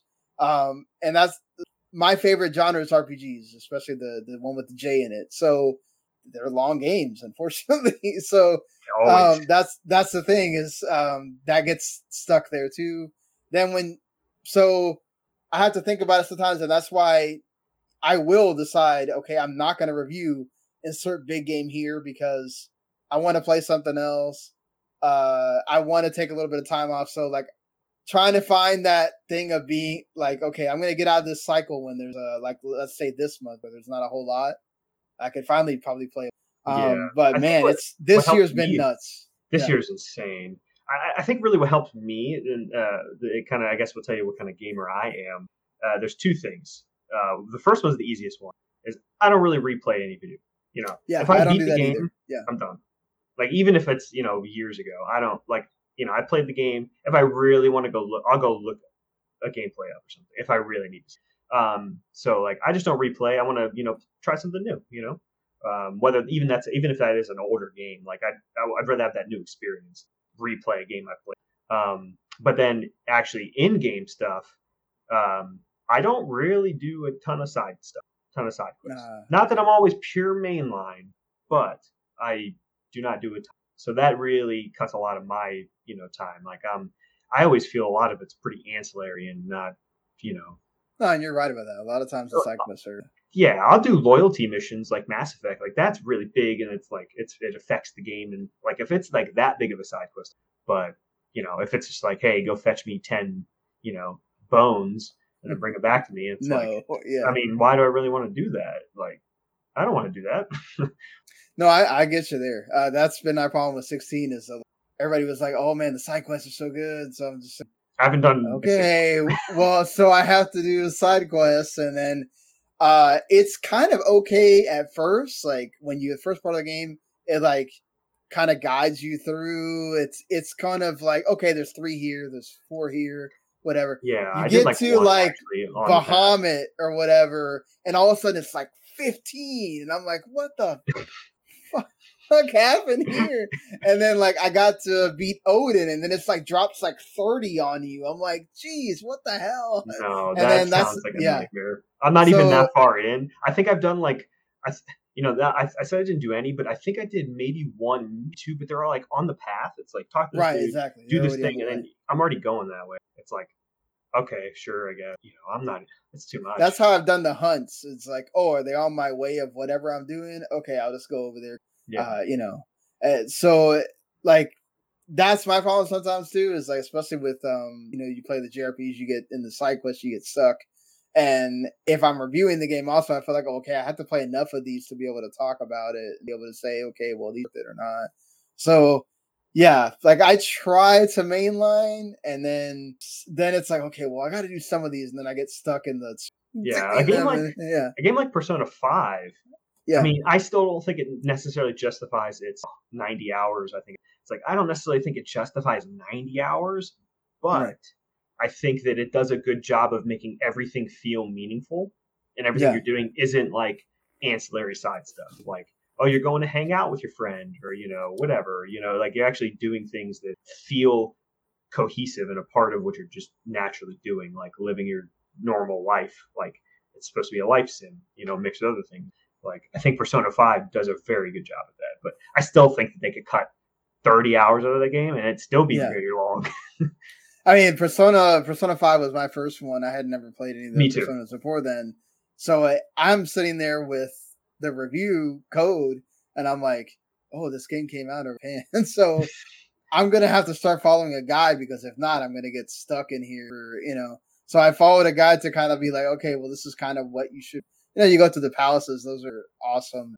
But that's what I really appreciated. Like the story's great, all the enemy characters are awesome, and then obviously your party's cool too. And then doing all the, I really gained an appreciation for the whole like talking to your party like outside of the quests and going and like that's why I ended up loving Yakuza Like a Dragon, right? Because it does a lot of that. I'm a big Yakuza fan. I didn't bring that up. I'm a huge Yakuza fan. Yeah, I wasn't necessarily like I played some of them, but it would kind of like wear on me, and I'd stop. But like Yakuza Like a Dragon, playing into the RPG part, helped me kind of like, oh, I'm gonna beat this. And obviously Ichiban is a freaking awesome character. I mean, I'm more of a Kiryu guy. Yeah, I love Ichiban, but I like Kiryu more. I mean, I think Zero is probably my favorite but 7's pretty close. Yeah, Ichiban's great, and that is a great cast. I love that cast. Nanba. Shout out to Nanba. Yeah, Nanba. Man. Well, not even. What's the name of the cop? I can't remember his name. Adachi. Yeah, he's freaking Adachi's awesome cool. too. Another one of my favorites is Zhao. Yes, the dude with the cool looking sword.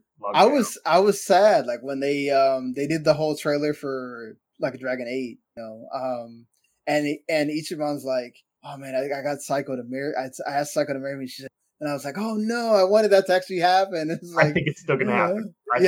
They got it. Okay, this is a diatribe here, but like Kiryu falls in love like 7 times. It's like, let this man enjoy life. Where's they take it away from him every time, right? Yeah. Where's that cop girl from the second game that went to the United States? Maybe that's why he's going to the United States. He'll go with Ichiban and he's going to go get her married. How about that? Give my boy Kiryu like a happy ending, I bet you're excited that you get to have both of them in that game too. What a tease with him being spoilers, him being in 7. I'm like, right? Oh, you couldn't help but not have Kiryu in this game, huh? It couldn't just be Ichiban. You had to spice it. Had to put him in there. I mean, at least they made it kind of like give you a reason why he. What a cool fight too. Yeah, the fight with him. The fight was freaking awesome. Man. So I'm excited for that game. With me too. Like you get to find out what Kiryu was doing during. Oh 7, Gaiden's this year. That's right. I keep forgetting. That's another one that man who erases the name. What a name! Like tremendous. Like, the man who erased his name. Like a dragon, Gaiden, the man who erased his name. What? Yeah. What a name! What an insane name for these RGG folks. Like it's They're insane. So also, I like love them. How that series came out of nowhere and just with Zero just exploded, right? And yeah, there was like multiple explosions. It was like Zero was like them kind of trying to bring it back, and then that kind of really got big, and then it really, like, I don't want to make it about Xbox, but it was when they kind of put it to a new platform. Mm-hmm. They put it on Game Pass, and I think it was around 2020. That was really when I started playing it. Yeah. And it just exploded. It just became a phenomenon in the West, and now it's one of Sega's biggest franchises. Yeah. Another reason why they're buddy with Microsoft is, that's the thing. Like, my co-host, he hates Game Pass exists. He's he's like a retro collector. He owns like every freaking he had a damn dev kit PS3 the other day, like that he bought. Like that dude is a hardcore collector. He wants to own everything. Like, and I get that, right? Like I understand that, especially with the way digital gaming, we see games just get taken off things, and we're seeing it now with content being taken off the streaming, and just it doesn't exist at all. So I can understand the whole, like, I don't like the prevalent of a service, but it's like, I even offer to give you a free month of something so that I don't have to, because there was a time where, so I have a website, but the website now is basically just exists to make podcast posts. At one point we did actually try to have it be a website, and I had a staff, and we were actually like, we would get codes for games off of it and everything else. And like, I'm sitting there trying to be like, yo, I need to save money. Let me buy you Game Pass for a month, and you can play this game, review it, and if you don't want to continue it, then don't. He's like, no. And I'm just like, it goes against my code. And I'm just like, oh my God, it's ridiculous. But like, Game Pass has helped so many people get into so many different games. And that's what I love about Game Pass is like, yo, all these games I would never touch because I have to seriously think about, do I have $20 for this? Do I have, 60, 40, whatever? I don't have to think about that. I can just play the game, and man, if I end up loving it, whoa, I'll buy it on my Switch or end up buying it myself when it comes off Game Pass. Like, I don't do that with every game. I get it that like, oh, well, you're hurting the developer because you could have bought the game instead, but like, how many of these people are never going to even care about the game at all? And the fact that Game Pass exists and lets them know, hey, it's there. Yeah, or even, games are going up in price. So, like, we talked about EA, doing their little EA Play thing on Game Pass. It's like, ooh, Dead Space Remake was $70 when it came out. But guess what? I mean, It's coming up on time. It's probably going to be on Game Pass soon-ish. Yeah. I forget how long they have to be. But, like, even, Survivor's been out for a couple months. Like, that's maybe by the end of the year, maybe. And I'd have to kind of do more research and, how long it takes EA to do that. But, those two games will be on Game Pass. Yeah. I mean, and like, that's the thing is like, if you really want that game, go buy it. Like, you don't have, if you just, it lets you be more economical with things. Like, I love the fact when, like, they had this idea at Xbox, and they did get to announce that Sea of Stars is coming on Xbox Game Pass, because number one, I also do this as well. Like, I don't review a game that I know is coming to Game Pass because I don't feel like I should be asking for a code for that I'm going to end up paying for this service that I already, right? So it alleviates me from feeling like, okay, I've got to sit there and get this game early and review and whatever. I'll just pay it at my own pace when it comes out. And it's also, they just announced the price. I think it was like, this game's going to be like $35.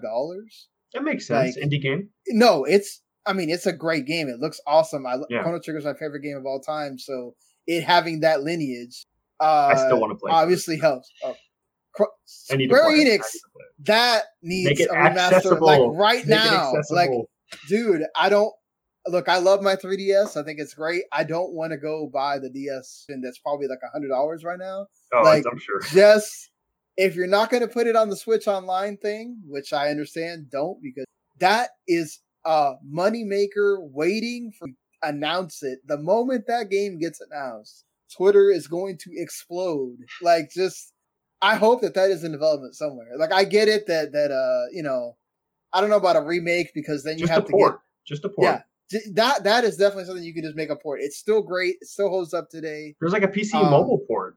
They did that with the Pixel remaster. If they do like HD 2D of it, that's fine too.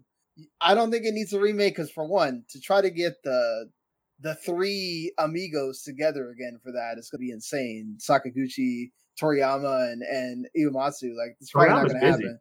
Yeah, like Toriyama's busy with other stuff. They can't even figure out a Dragon Quest 12 right now. So like, I'm sure the character art's probably not the problem, but I'm just saying, like, Sand game or whatever too. Yeah, the Sandlands thing too.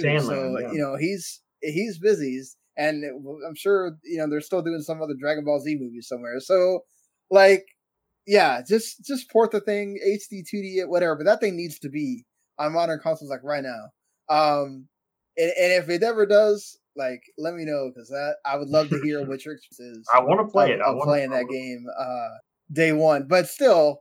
So, I guess we totally got off topic, which is what I love about this too. Like, I love doing this because sometimes you get off on the different tangents. I can go on any tangent you want. So, did you read like game mags growing up, or have like gaming sites you went to? I'll start with the game magazines. I think like a lot of people, probably my age, maybe I got into a little late, but Game Informer was always a big one for me. Reading, getting it, because going to GameStop, that was always the place to go. So exactly, they were always there.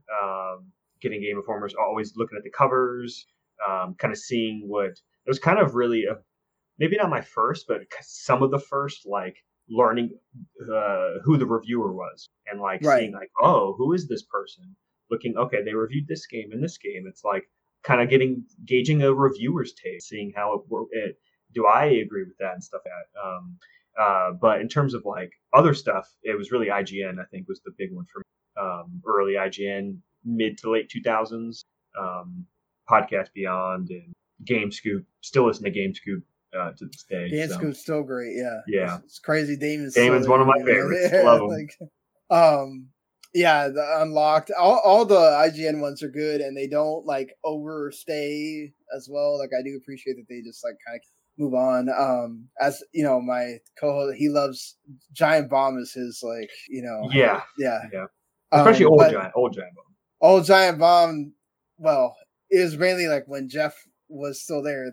They're doing like, well, they still do the long shows, but it feels like they kind of make an effort not to like overdo it now. Yeah. I still like the crew there. Yeah. I like Grub a lot. I like Jan a lot, but it's definitely not the same without Jeff. I like Jeff's own show.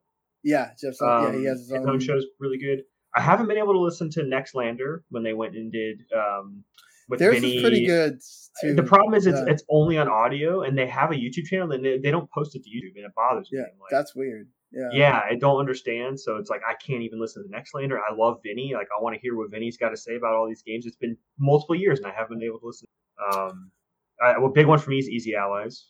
Yeah, they've lost a lot of people, but I still think that they're pretty good. I listen to Kind of Funny Games daily. I think really the rest of kind of Funny has really fell off for me pretty hard. I still listen to Games daily every episode. What else? Oh, you don't listen to like the Gamecast? Not every now and then I'll listen to one. It depends on the topic, right. Personally, but like a lot of their other stuff has really fell off, But what other stuff do I even listen to? There's a lot out there now. Yeah, just like everybody. I have like a rotation. Yeah. I listen to What's Good every week. I used to. Yeah. It hasn't felt the same to me. I think really since Steimer left, even though Andrea is my go-to there. Right. Since Steimer kind of left, it hasn't really felt the same. Yeah, I think Rihanna's awesome too. Like, it's just It's a I think different it does perspective. feel a little bit different. Like, Yeah. and then also, them having Andrea and Britt having kids has kind of made it to where, like, hey, again, like, I talked It's about tough. real world happens, right? And so, like, then they're having to just be like, okay, well, we're doing the show, but it's pre-recorded, or it's just Britt doing it, or. But I do appreciate that they're like still trying to do it every week, which that's hard. With having the young kids and again having life and all that. So I think forgot Khalif. Sacred Symbols. Yeah, I didn't Sacred mean to interrupt. Symbols. Yeah, Yeah. Khalif's great too with Spawn on Me as well. Yeah, I never really checked him out. I definitely would give it a shot just because I love just listening to him sometimes. Just think he has a different perspective on I think gaming than like what you normally get. And I mean that whole thing with them separating, him, Greg and Colin. I kind of always felt bad about that. And then like sometimes Colin goes too hardcore on the PlayStation stuff. Where Yeah, Colin's an interesting person because he's definitely one of my favorites to listen to. I think kind of all the Last Stand stuff I really like, actually. Like even Defining Duke and Defining their Duke new show Maddie's Constellation. Good. Yeah, I love Maddie and Cog. Yeah. Colin is an interesting person because I like listening to his analysis on things. I think his game taste could be questionable sometimes. Yeah. But his analysis is good. I think sometimes I don't want to sound negative about it because I think it's fine. It's just how he is. I think that he can be a little biased sometimes, and I think he is very PlayStation leaning to sometimes it feels like to a detriment. And I think a lot of what's been going on with this Activision Blizzard stuff, I think it's really shown a lot of his bias, and it really feels like he's been hating on Xbox more than ever. And that kind of like, not that I am just an Xbox person, I have everything. Like I play it. Yeah, so I do too. So.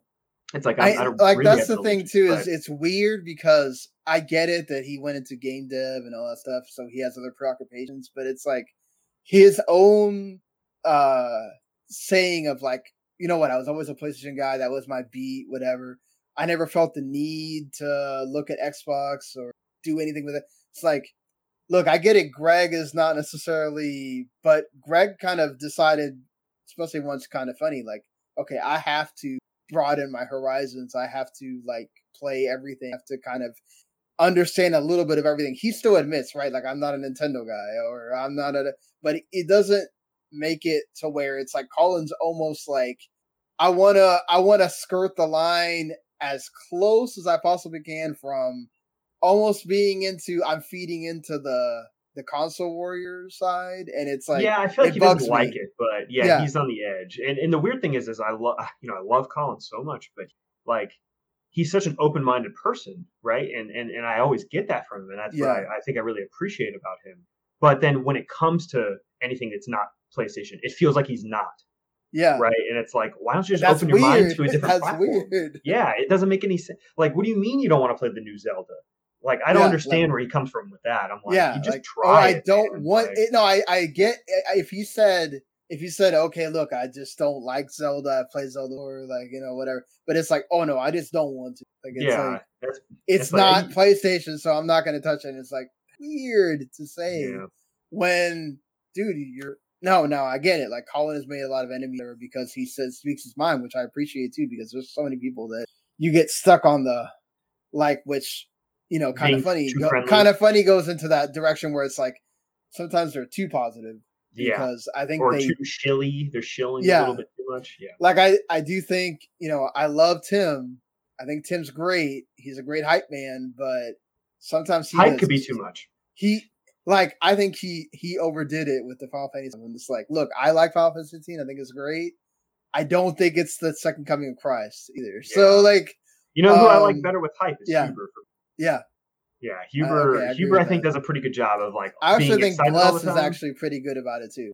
Like Bless is kind of level-headed as well. Yeah, I like seeing Bless grow more as a host, right? Like we got to see him grow over the past 3 years. So, like, and who's the shining star that a lot of people, I think Janet, is the best one of everybody. Interesting. Yeah. You're bringing up Janet, and that's kind of making me remember another one of my favorite podcasts is MinMax. Yeah, MinMax is awesome. I actually like Janet. With 2 N's, I'm joking. with two ends, of course. I actually like Janet more when she does stuff with MinMax. Okay, fair enough. I think she kind of has a little bit more of a chemistry with him. Because also because I think she brings a different thing. Because Ben is so like, oh, I'm Mr. Positive, and like, and then he's also like the one that's there to make jokes and whatever. And then Janet kind of brings it back to, yo, wait a minute, what about this? Or like, I love the fact that she'll go on a like Game of the Year thing, and she's the one fighting for Horizon Forbidden West for like the whole thing. And like, I don't agree with her on that. Too? Yeah, right.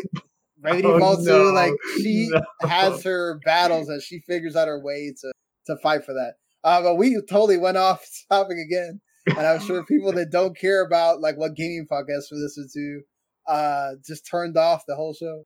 But no, this is why there's timestamps. You can hit whatever timestamp that we have in there. So, I guess we kind of already talked about like what you listened to, but like what made you go to, I guess, decide to, did you do anything else before you started Nerd of Gods? And I guess what made you decide, oh, hey, I'm going to start a podcast about games?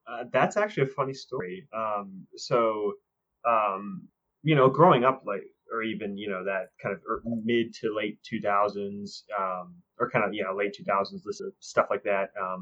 Watching YouTube, I've always been a big Achievement Hunter fan, especially older Achievement Hunter and stuff, even Funhouse. So like watching Let's Plays, actually original Nerd of Gods, like none of the videos are there on the channel anymore, was a Let's Play channel.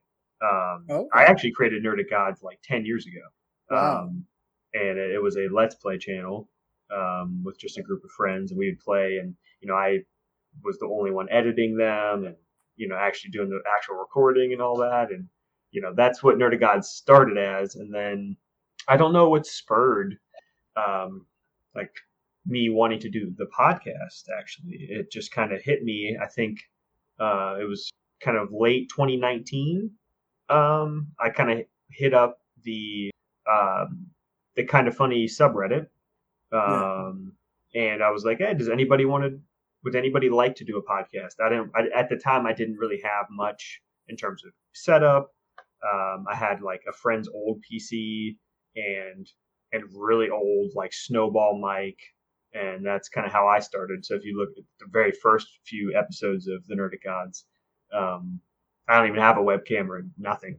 Yeah, right. So I think our first episode we did was like, it was right before the pandemic. It was like February, maybe somewhere in February 2020. So it took a few months after I kind of found my co-host Sims and Connor to I made our little Discord, and we kind of were talking and stuff. And then now we've been doing the show for 3.5 years or so, just about, and we haven't missed a week yet. That's awesome, man. That's great that y'all have had that consistency. I'll be honest, there's times for me where we've missed, or I've had to take time off because I got burnt out or whatever, so that's awesome that you guys have been able to. I still wish that Kind of Funny best friends, I met like all you guys through that. Thankfully Tucker was able, he already had his thing there, but it sucks that that thing kind of imploded. And all that. Yeah. I don't know if you knew that. Me and Tucker were a lot behind the scenes. Yeah. Do you remember the video that we made for that? Yes, I remember. Discord? I was in that video. Me and Tucker were both in that video. I was in the little meeting that they had where the guy from Megadads. The post. Yeah, so I was in there too. Actually, you probably I don't know if I was talking much in there, but I was in there too. Yeah, that became, I know. And Sims was talking a lot of that time too. Yes. Well, it was because actually Sims had that idea for that. Okay, that's right. I do remember that part. He's the one that initially put out the tweet and everything. Yeah.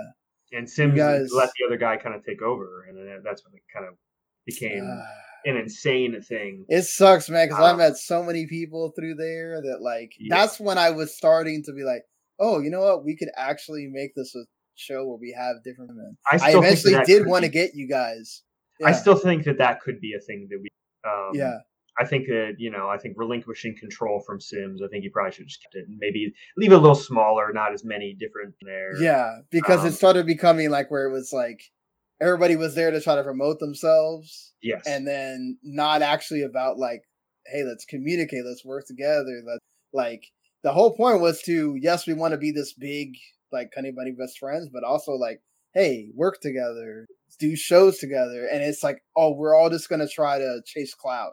Yeah, it's supposed to be about yeah, networking and friendship, right? But yeah, I think the biggest the thing that sours me the most, and it's funny you brought it up. I didn't know you were going to bring the the old Discord thing up, but I think what sours me the most it was kind of the aftermath. And that's kind of what made me kind of mhm, not even want to go back to the Kind of Funny subreddit, or I still right, am there, but I don't go on it much. Is like right, there's so many people, even in the Kind of Funny community, which maybe it's another reason why I took a step away from Kind of Funny a lot, is that so many people had no idea what we were doing in that Discord and just made assumptions that we were trying to be something we weren't. And yeah, it it felt like people throwing everyone under the bus, throwing all these different that people under the too. bus, throwing our entire operation under the bus. Yeah, it And sucks, man. it soured me a lot. Yeah, it just sometimes like we kind of rush to like get out of something, and you're trying to make it was never about what they ended up making about, and it sucked that that was the lasting thing that everybody remembers that for, and it's like nobody was trying to forget anyone, make it about something like a race issue or whatever, and then like that's what A sucks. representation issue Yeah, that was not representation what it issue. Like was. that's Yeah, the thing. They couldn't accept that it was like, yo, we made a mistake. Like let's go. That's the thing. That's the whole. That's the one thing that sometimes I hate about the cancel culture. Yes, there are people that should be canceled. There are people that did terrible things that should be like we don't talk about them anymore, whatever. But the whole like let's jump on everyone for anything is just so terrible because if this was 10 years ago, you say, I'm sorry, we made a mistake, we're going to try again. The thing lives on, right? And it could still be a thing. And it sucks because, like, I kept seeing that and I kept saying, dude, this could be something huge, right? And it made me sad. Um, but sorry, I didn't like, I kind of brought it up just because I was just trying to no, I like get your perspective on it because I love that thing. But yeah, I love the idea, and I still, like I said, I still think that there is a way to make that work. yeah. I think we would all have to kind of like as the I guess just the different groups, right? Because I'm part of like the carpool. There's some other like all these ones that are out now. I guess like Trophy Room, uh, Expansion Pass, and all those guys. See, everybody would have to kind of just decide like, hey, let's all sort of join forces. And I don't know if they would ever do that again, which sucks. But Probably not. though all those guys are great though, Oh, and gals I as don't really well, hold and like ill will. yeah, I don't. yeah. But looking at I guess now compared to like when you're growing up, like what is that thing that has kind of like made I guess still play games? Like what is that thing that like stands out to you about like gaming today? Okay, this is why I play games. I love this. That's a fast. Um, I would say I, I 'cause I like all different aspects of gaming. Like Right. I do look for a good narrative, but I don't necessarily always need a great narrative. Like we talked about Bloodborne. I think Bloodborne does have a good narrative, but it is a little more subdued, and you kind of have to piece things together yourself. But I'm also there for Bloodborne for its gameplay. Like it's top tier, Mm, some of the best ever. So it's like there are a few aspects there, but I think it's just more of a fascinating medium in general because it encapsulates everything.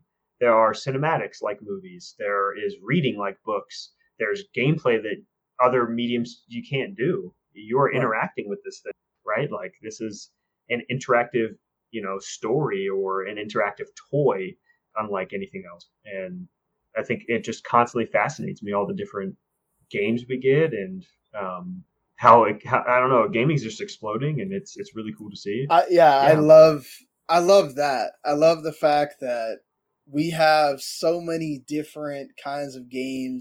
There are subgenres of literally there's if you want old Doom style shooter, there are games for that. There are games oh for like yeah, anything that you want. There's a list that you can go down.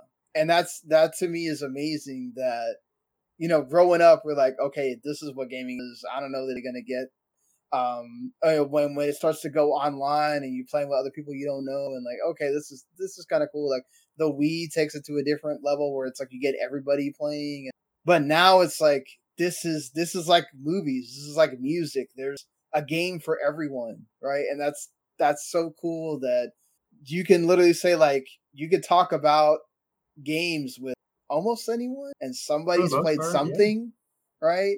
Whereas like growing up, it's like, oh, don't go near that guy. That's all he did. Like there's you had your little subset of people that like, okay, y'all, whatever. But like now it's not I guess maybe to the comic book level or maybe like everybody watches this one movie or TV show or whatever, but it's getting to that point where somebody plays a game on a phone or somebody plays anything and like, hey, yeah, I've heard of that, right? And that's what's awesome. Like, and that's again, I forgot to bring this up, but one of the biggest thing Xbox wanted was to get King, right? And True. now they're in mobile. I don't really play mobile games that much. Me, the most I played a mobile game is me playing Ever Crisis because of the beta thing. I played around like original like iTunes or like the App Store days. Like I can go on a diatribe about mobile and like mobile gaming. I think has really put a strain on the industry. I think it's one of the most between mobile and kind of free to play in general. I think have been very detrimental. I think that it's negatively affected so many aspects, especially monetization. I think even just how they play games, like with timers, and like, I just think that they're just very weird. Yeah, even gambling like things. I go through the gotcha stuff.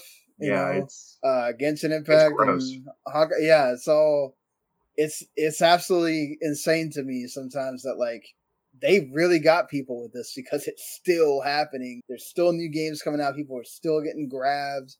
Well, like Honkai Star Rail came out and like there was a gazillion downloads and things that console games wish they could have, but because mobile is just so accessible, right? But that's what I do appreciate about the cloud. I can be in a doctor's office with my daughter. I can pull out my phone. I can play a Game Pass thing for the hour that I'm there. And I may not touch my phone again when it comes to gaming, but I do appreciate that it is available, right? The nice thing about xCloud there, though, is then you're playing on your phone, at the office, whatever, or at the doctor's office, and you come home, you have your save, boom, you pop on your console, keep playing, and you just keep playing. You have your same save. Keep playing. So like that's what they want for you. Right? That's that is nice about modern gaming. Like there's just the cloud thing. Your save is there. You can take it wherever you want. Same thing with PS Plus with the remote plays. So, I just love the fact that like gaming is just like I love to see that keep growing. I do like Microsoft's vision in that way. Go to where the people are. Don't try to make everybody freaking buy a box. Look, I'm not. There are kids growing up to play games, but I bet you most people will tell you that their kids still want to play the game on the phone or their iPad. on the iPad, exactly. They're not grabbing the controller and playing on the console. That's a thing that us like millennial was probably about like that's the peak, right? Like that's what they're saying, like that the console. That's why everybody's always talked about the console's got a life that since like the PS3 they've been saying this is the last one. It keeps selling. It keeps selling. It keeps selling crazy numbers. But which one's the one that's selling more crazy numbers? The Switch, because you can take it anywhere. Because I think it's the handheld side of Nintendo. It's not the handheld. Exactly. It is the handheld side. Yeah. It's that they were like, well, we're dying on the console side. We need to get that handheld audience and put them together because because when their consoles, the Wii sold, but the Wii was because it was so everything special. else has been down over But time. What did sell? The 3DS, the DS, right? Because you could take it wherever you want. And that's the thing. Like, Sony's doing that Project Q thing, and we talked about the keynote not being, if that thing is more than $150, that thing is bad. Because then it becomes, who's spending $200 when you already have to have the PS5 to play it? I think 100 is pushing it. Exactly. To me, when you take it out of the 100, which they're going to charge me because the fact that it does 1080p and it's a screen. And it's already a niche product, though. Yeah. It's crazy. It's like, who is this for? I don't know. Like, somebody that, like, there are people like that. That's me. I have to do a lot of things remote play. Family wants to watch a TV or kid wants to, do something with the TV. So I'm when Greg Miller was sitting there talking about how much he loves remote play. That's me too. But if you're gonna tell me that thing costs $200, I'm not buying that. But that's the reason why the Steam Deck exists now. The ROG Ally exists because people want to play not sitting in front of their TV and not in front of the computer.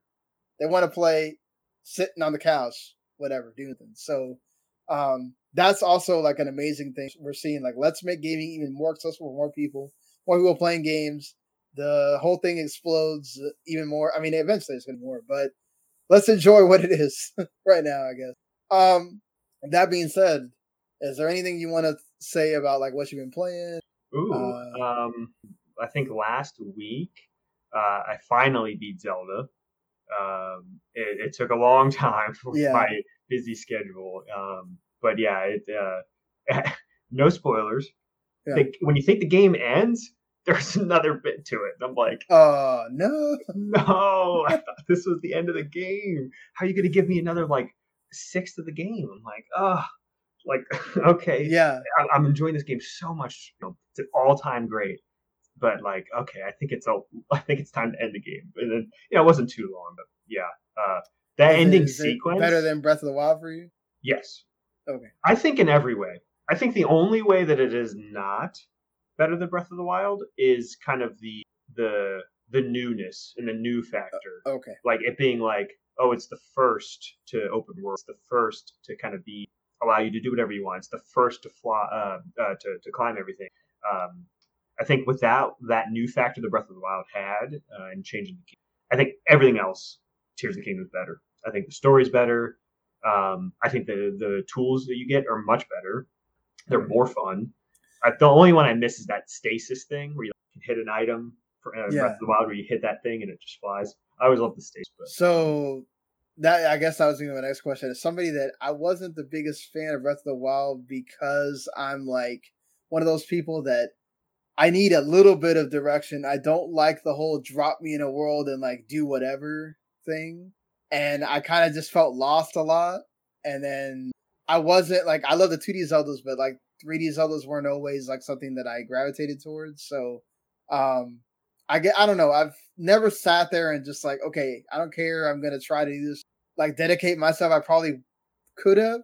Do you think that Tears of the Kingdom maybe solves some of that? Or no, it's the same? Okay. No.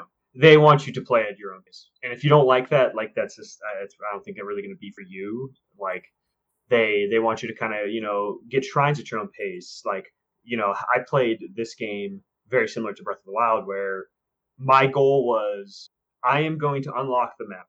I'm going to get every tower, and then along the way get the shrines, right? And then I'm going to evaluate and see what I need to do. Because then it's in Breath of the Wild you got the 4. Divine beasts that you need to go tackle. This kind of has something similar where you have the 4 different sections to go tackle that are on the map. So I did play that similarly. If that's not really how you like to play with, allowing yourself a little bit of guidance, they do guide you with some things in quests, but I don't think it really varies, at least with guidance. I mean, I'm glad to hear that you like loved it, and it's awesome. Anything else aside from Zelda? Yeah, so I beat that, and I've put maybe 6 hours or so into Final Fantasy 16. I don't really want to say too much where I am without spoiling. I don't know if I can. I don't think it's really I mean, everybody knows which ones are the icons. So okay, I have fought the Garuda icon. Okay, so you're there. That's basically the end of the demo, sort of. Okay. So you fought the icon. You beat Benedicta like herself, which is the end of the demo. I fought the icon, and then you fought like her as the icon. Okay. Yes. Yeah, I know where you are. I've done both those pretty early. I went to, I think it's Martha's Rest. Is that the name of that area? I did. I'm past kind of that a little bit. Okay. So you're still pretty early on. Yeah. Definitely the side quests there are not. No. Not anything to write home about at all. It's they get better. They get better. The thing is, like, it's again, this is where you get the whole. You know who made it because it's very much like an MMO. It's built on the quests start very okay. They don't vary from the 3 things that you see in most RPGs: the fetch quest, the go fight this monster, or go save these people or whatever. It's the fact that there's like narrative that like they build on each other. So like, oh, you did this person's quest. Well, later he remembers that you did that and you're going to do something else for him later. Right. It's stuff like that. It's like, does that move you enough to want to keep doing them? That's how they actually are good. It's the narrative part. I wouldn't say that whatever you do in those quests is, whatever. But so I don't know how you are with that kind of thing about narrative with side quests. If that doesn't motivate you, I don't know that doing that is ever like you're not going to feel the need to. But the problem is you might want to go use the guide at some point because there are story bits if you end up liking some of the because you don't have a party in this the characters that are sort of in your party, they are fleshed out through side quests. Okay. Is it more like loyalty missions or are you just kind of doing something for them? It has like a little bit of a branch. So you're doing something, then doing something else, then eventually it goes back to that character and then they have a conversation with you and you learn things about them that you don't get in the main story, right? Or because you've experienced the main story within that to that point, it's like it gives you like a aha moment or like this is why I love this kind of moment. Gotcha. So I would kind of go seek those out, but maybe not do like the go giving somebody food thing. Like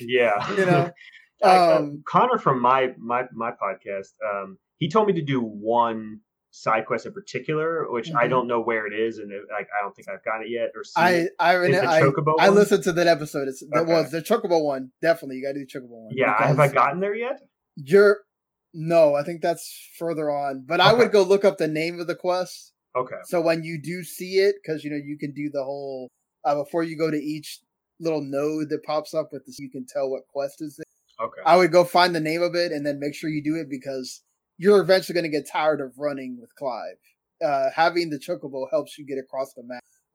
So even though he does that thing where he speed runs eventually, you keep pressing it takes the a button. second though. Yeah, it takes like 10 seconds. Like, I don't know why they didn't just put a sprint button like you said. It doesn't make any sense. It's like, we have to watch him walk for like 10 seconds. Then all of a sudden it's like, boom, he just goes. I'm like, what? No, but still, the Chocobo's still faster because the Chocobo actually has. Okay. So, like, and you'll know when you get to something important because the Chocobo will stop running. Like you have to get off the Chocobo. So, you can actually fight the little small enemies with the Chocobo. You can actually like kick at them with the Chocobo and stuff. Oh, that's kind of cool. Funny. But like when you get to like something that's actually important, it'll make you get off the Chocobo that you got to the whatever. So yeah, there's some. I think he mentioned the one with the little girl. He did. I don't know if he. Yeah. Did he say I should do that one? I don't remember. That one you should do because it kind of really gives you some perspective on that story that they're trying to tell with the whole of the slavery or whatever. Oh, okay. So like, yeah, definitely I would. And that's the thing too. Like that's the problem with the side quests, right? Is that eventually it becomes a Final Fantasy game. And the side quests kind of are the things that keep telling that story of that. So if that theme, which I think that's like, I don't know how far some of these people that commented, which look, I think they're Ash, Parrish, and they're both fantastic writers. I actually love them. I think they do great pieces on things.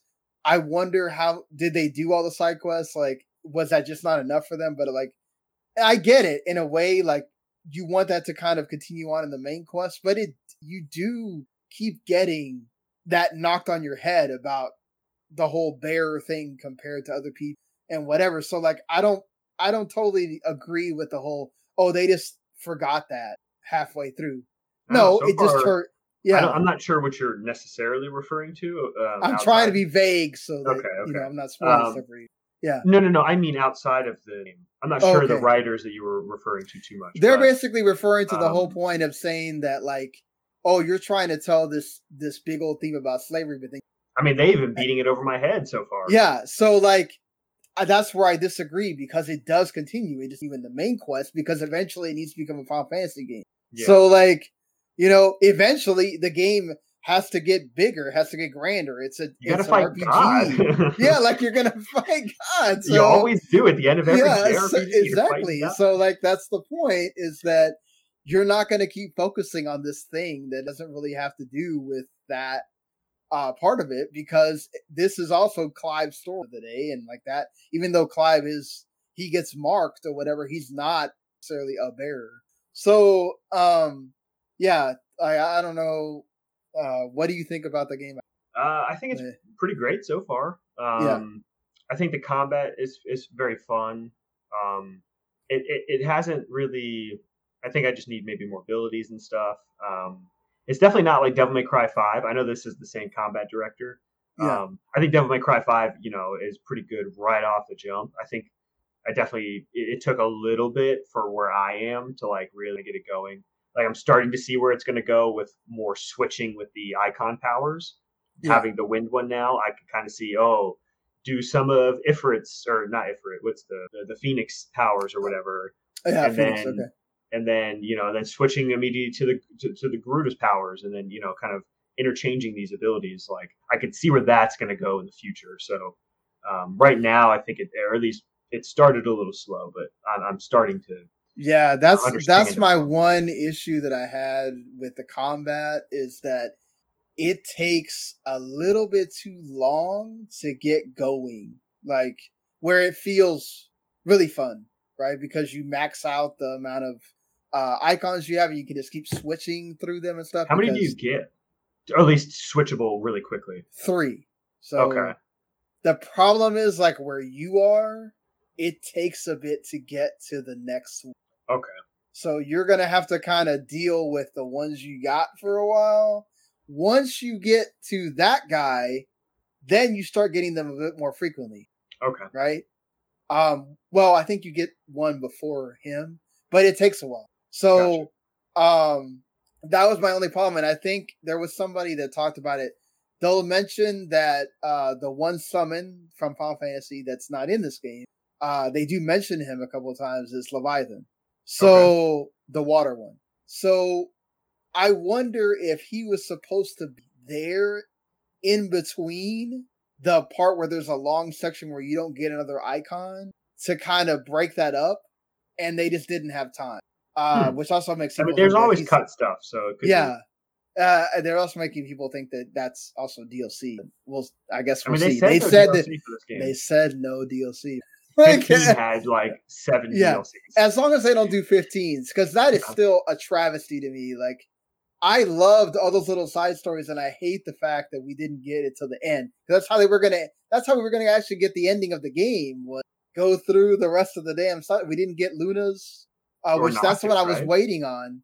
Yeah, like Noct didn't get. That's how they were gonna end the game. Was you're gonna get Luna, and then you're gonna get one for Noct, and then that ends it. And it's like, dude, Luna needed that because she is so underdeveloped in the entire game, and I still like 15. I never actually played any of those, but I do like. I like 15 too, and I played it with the original chapter 13 that sucked, right? Like and I watched the movie and the anime. I've seen which those are great, honestly. But that it kind of sad that they had to tell the story. Like, you wouldn't know jack about the characters if you didn't watch the anime. So it's like, I get that there's probably not enough time for you to put that in the game, but it sucks that like they made you have to do all this other stuff to get this story. And if you don't get the like special edition that has the movie in it, you have no idea that there's a movie. So yeah, they just which the movie's cool because I love the fact that it ends basically at the beginning of the game. But yeah, it's just I hate the fact that they went this like multimedia route and then kind of forgot that we need to tell the story. That was kind of that era though. Yeah.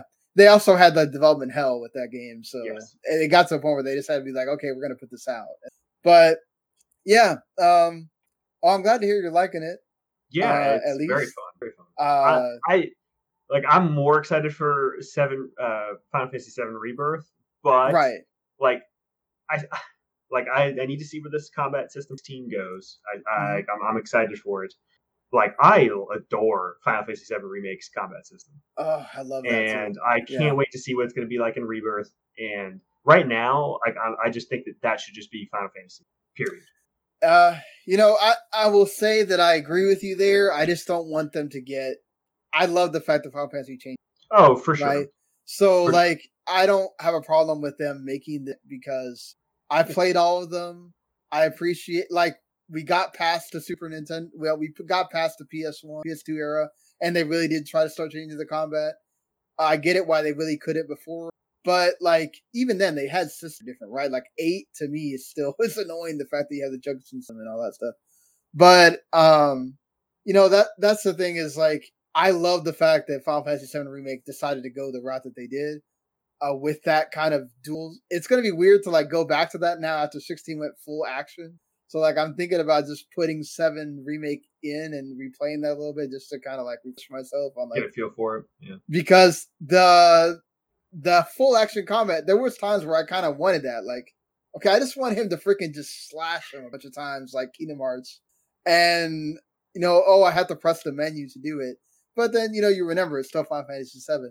So either way, yeah, I'm excited for Rebirth as well, just because, 9 is actually my favorite one. Okay. But I do want to play 9. I would definitely tell you to play 9 just because it is a loving ode to what Final Fantasy used to be, but then also still has the PS1 Final Fantasy stuff in it as well. So, and then it has the total like Final Fantasy shit where like stuff goes crazy. Yeah. And I love that. I love those characters as well. So, I want to play 4, 5, 6, 8, 9, 10. As the one. So okay. Oh, so you're like Tucker. You got a few that you gotta play. Yeah. I definitely want to hear y'all's thoughts when y'all get to if y'all do or whatever. It's gonna be a while. It's interesting to see like Tucker going through that now, like him deciding that he go back and play all that. Yeah, so 16 did to him. Yeah, that's what I'm saying. That's what I said about Village. Like it's cool that you get that game that makes you want to go back and like, let me explore this. But yeah, it's cool that you are enjoying it. I'm pretty much at the end. I'm just side quest smorgasbord that they plop on you at the end there. So I'm trying to go through all that, and then I'm gonna fight the boss to get to the ending. I've really enjoyed the story. I don't. Could they have done better with some of the characters? Yeah, probably. Not gonna disagree with a lot of people's sentiments there. I love the combat. I thought the combat's been great. It stays great throughout. Does it ever get super difficult? No. But I think that's fine. You got to remember this is still a Final Fantasy game, and they didn't want it to be. You have I can't remember you have the Strangers of Paradise if you want a little bit harder Final Fantasy. Yeah, like you have that if you want sort of a bit more difficult combat system with a Final Fantasy. This is still like the mainline intro. I think this is cool for like they could use this combat system again in another Final Fantasy, and maybe they amp up the difficulty there or something. But I think that they probably shouldn't have gated the hard mode or whatever. Probably not. But that's your. I guess if you don't want to get through the story because it's too easy for you, whatever, I can kind of understand that. But giving overall, options is always giving people options is always to whether me, that's both easy and hard. Give people options. I don't understand the point of gating it behind. Yeah, like Kingdom Hearts does the same thing, and I'm just kind of like, why? Yeah, Devil May Cry 5 did the same. Yeah, but I mean, I get people saying like, well, Devil May Cry 5 is like 15 hours. This game's like at least very true. So very true. Yeah, like this, but I do think that the story holds up. Like the icon fights are freaking amazing. They get even more amazing to go on. Oh, I'm sure. So, like that's the thing. If you wanted this turn-based combat that makes you think strategically all the time and all that, whatever, I can totally understand people that are mad about that. The one thing that's jarring for me is the element stuff. The element stuff, it took me a while to not get bothered by the fact that I'm fighting one of those bombs and I'm using the Phoenix power, which is all fire, and it's doing damage and not like getting huge and about to kill me. It was just jarring from being a Final Fantasy fan of like, I don't know why that would have been difficult for them. Like still have the elemental stuff and still allow you to, if you're not going to have us actually have MP for the magic, like, I don't know why, if you have the icons have different elements, why that didn't come into play, because that's kind of important in a way. Maybe there's just too many of them. I'm not sure. Yeah, but that was my only thing that kind of bothered me.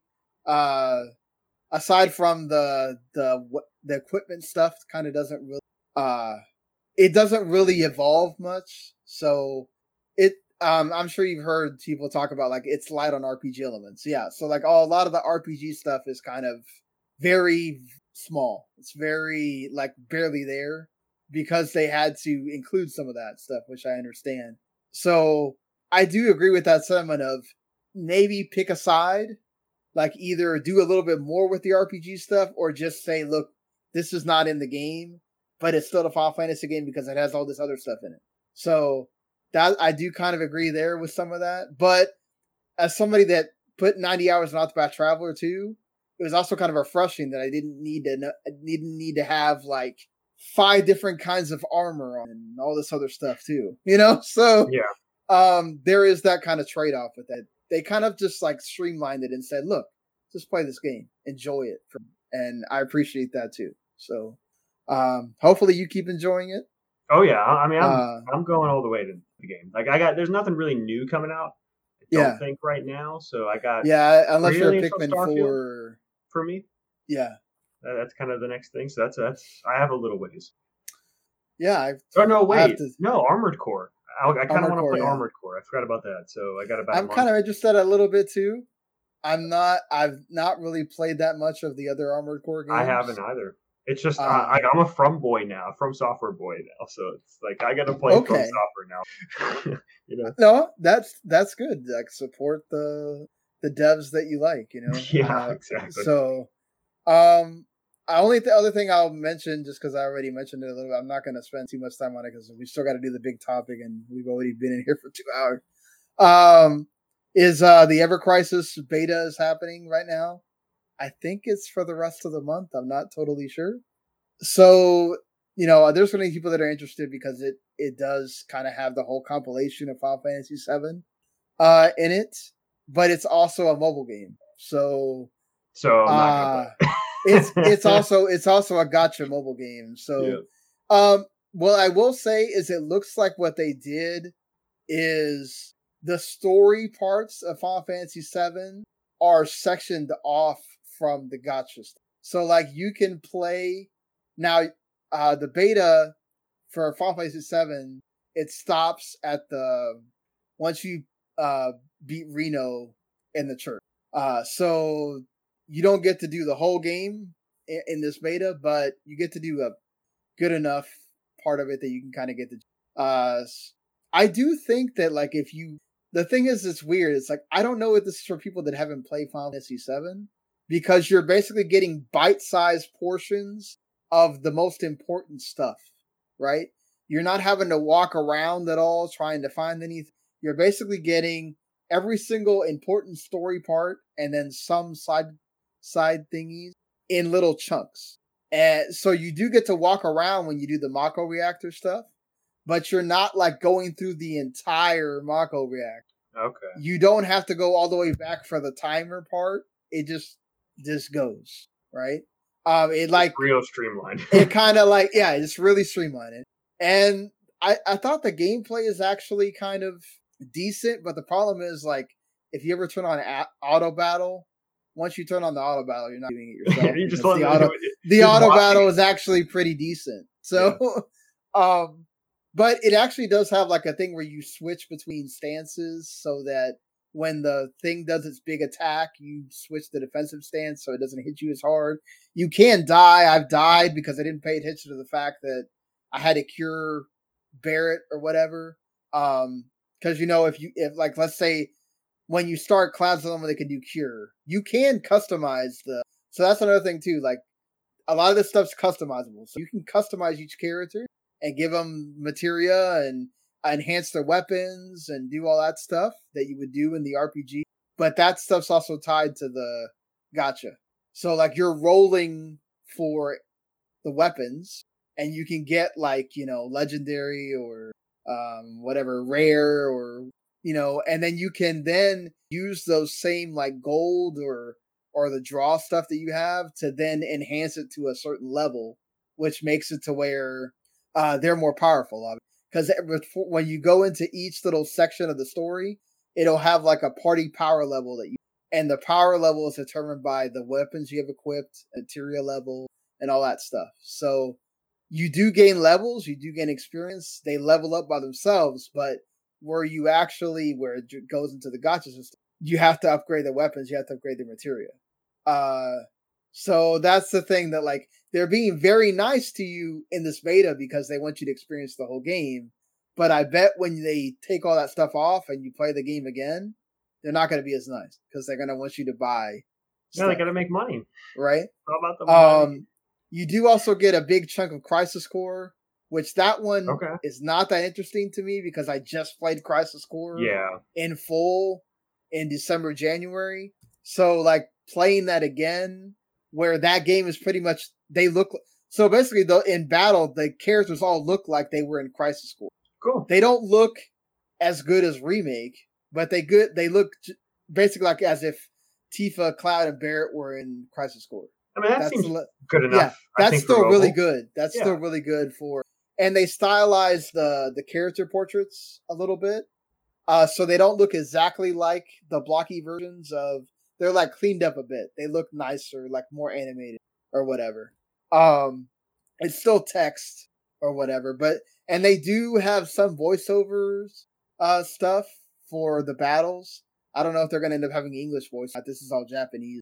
And then they also have the third part of the beta is that first soldier thing that, Square Enix killed because it didn't do well. No. So I never played that game at all, so I don't know how that's going to go when I get to that point. But playing through the Final Fantasy VII stuff was fun, at least. Which, I always get to a certain point of Final Fantasy VII, and then I drop off because other games happen. I think the farthest I've ever gotten is to that, the scene that everybody knows about that I don't want to talk about. Of course. Spoilers. And a little bit beyond that, I think, and then that's, I think, the farthest I've ever gotten. I never actually beat Fall. One of these times I'm going to do it, I know.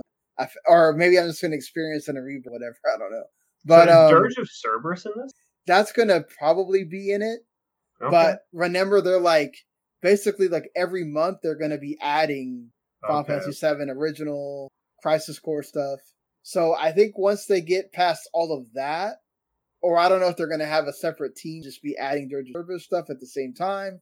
I don't know how that's going to work. I think it probably all is going to depend on how much money they make off of this, which considering how much they make off of, Brave Exvius and all the other ones that are there, this thing's going to make bank because it's Final Fantasy VII and it actually looks really good too. So I'll be very surprised if they tell us that they're disappointed in the numbers.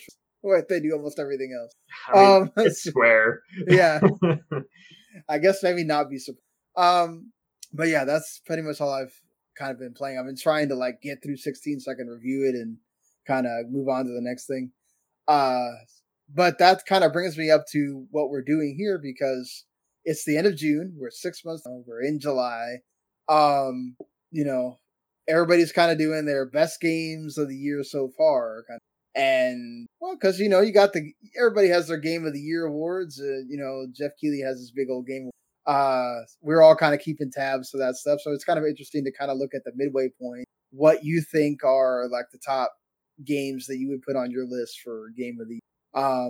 And then we'll kind of talk about some games that you haven't played yet, maybe that you still want to play, and then I guess some games before that year is done. So, like, what is your, I guess, top 5? Does that have to be in order? No. It doesn't have to be in order. Okay. It doesn't have to be in order. I had brought my notepad. So this is my notebook here that since I think it was 2017, I've written down every single game that I've beaten. Wow. So it has to be beaten. So any like Overwatch, anything multiplayer, I don't beat. So this year has been very light. Like I've only beat, I think about 11 games, which is not to my level. Really, normally. Okay. So are you saying that you have to beat the game to consider it a Game of the Year? Is that what No. I was just going because I had that listed. Okay. But I do want to say to be into my consideration. Like this is, I bring this to us as the Nerdic Gods all the time, and like I let it be a discussion because it's not just me.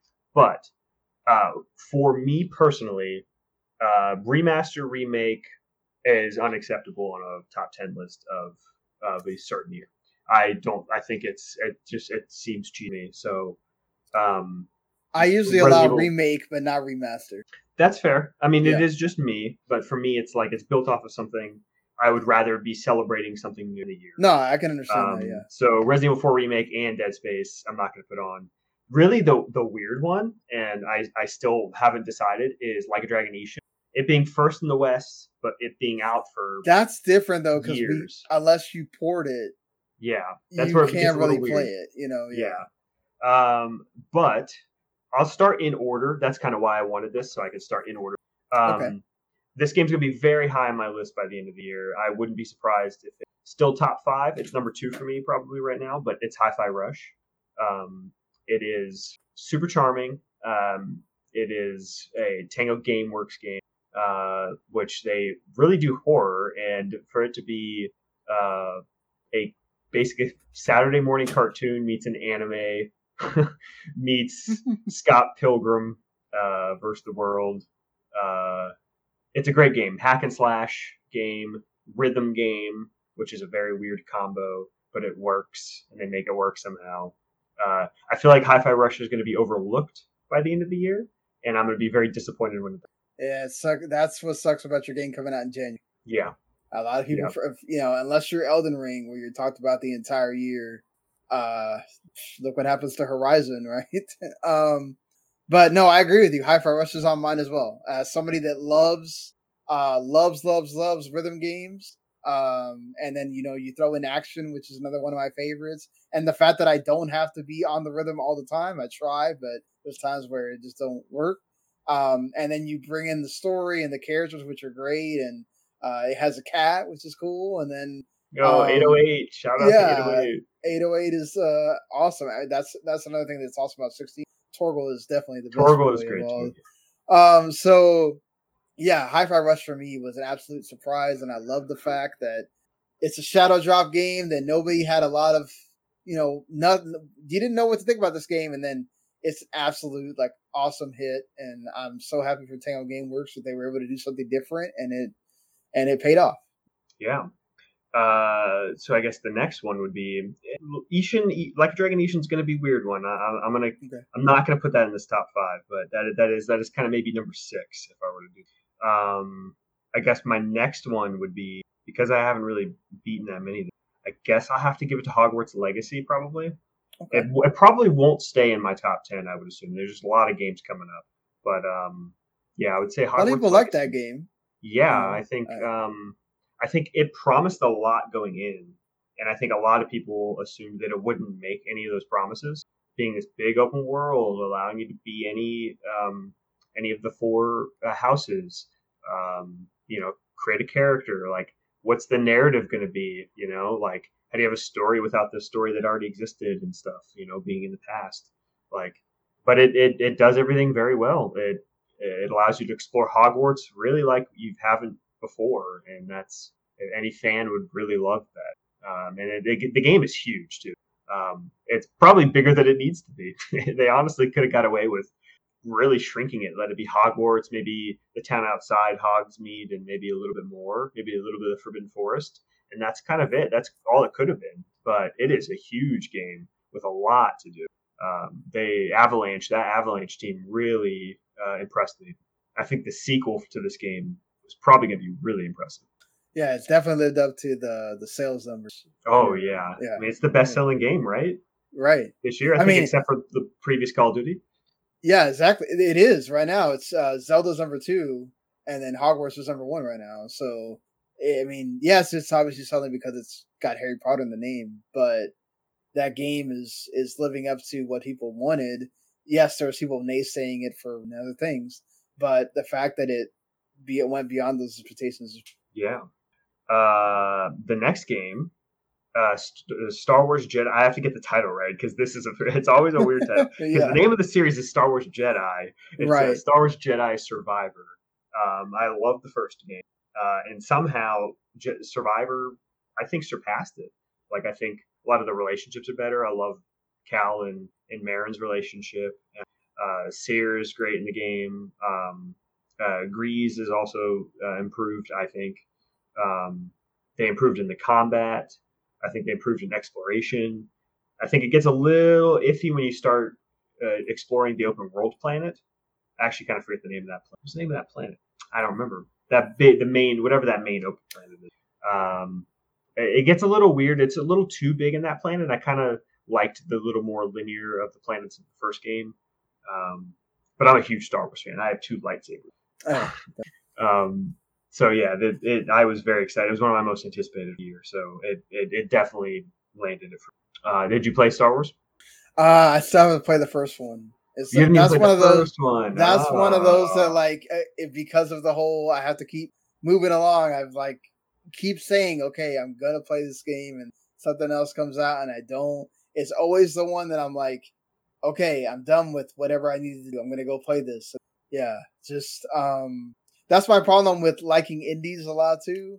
Is that there's always an indie that comes out, and I'm just like, damn it, this thing hooked me, and now I can't go back and play the big game that I wanted to play. So for me, it's been the opposite because I am usually Mr. Indie on my podcast.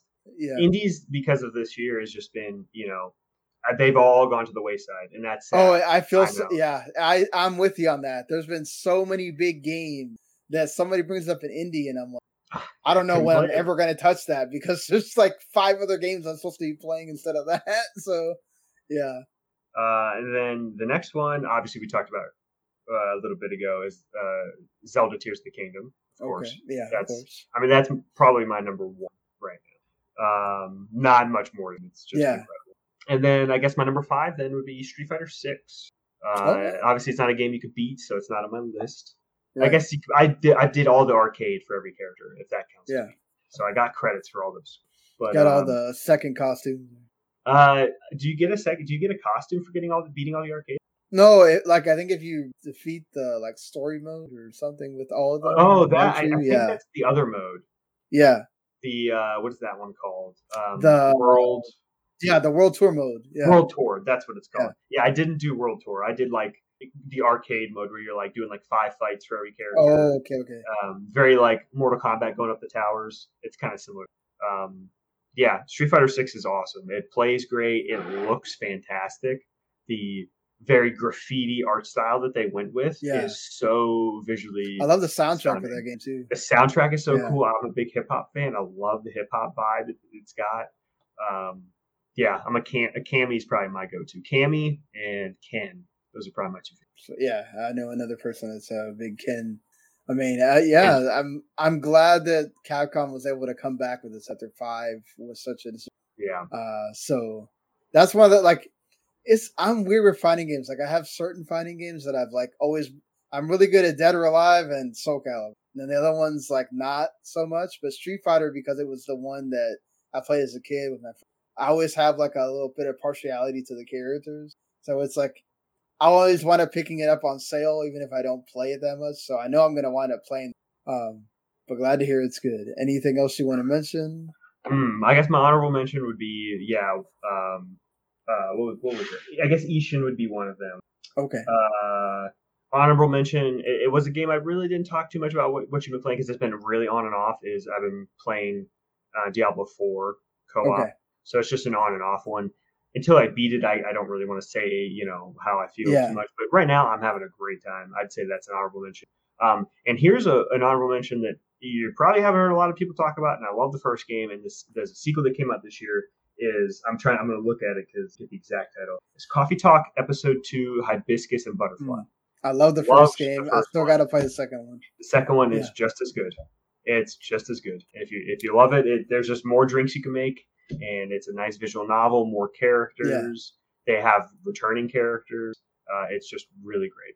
Actually, that's thank you for the wonderful segue. The first game I'm going to mention is probably the only indie game that I've really spent a lot of time with because I had to review it. Is another game made by the same studio, A Space for the Unbound, which is same Toge production. It is freaking great. I actually don't understand. I haven't played it. It's the story is hard hitting. It'll make you get some feelings for sure. It really is about the story because it's an adventure game, puzzles, people you have to know. You got to talk to this person, and there's a little bit of Ace Attorney stuff in there. So you're like having to figure out the part where you gotta the puzzle is trying to figure out where you're supposed to stop the person from talking. Like it's cool.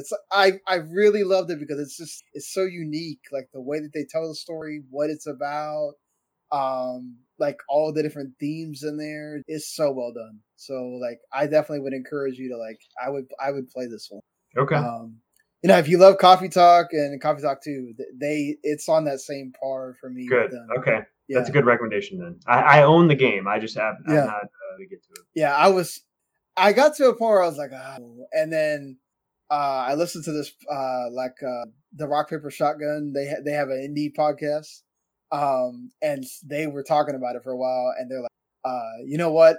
They were at the same point like me. They're like, I don't know if I want to keep on this, and then they push through, and they're like, oh my story, and I'm just like, okay, I'm gonna do the same thing. And then when I got to the end, I was like, oh, okay, I totally get it for that. Hi-Fi Rush, you mentioned that's one of mine. Just love that game. Being a Final Fantasy fan, and the fact that I absolutely love these games, I have both a 3DS one. So you're gonna tell me that you're gonna put Theater Rhythm Final Bar Line on the Switch, and I'm not gonna play that freaking thing?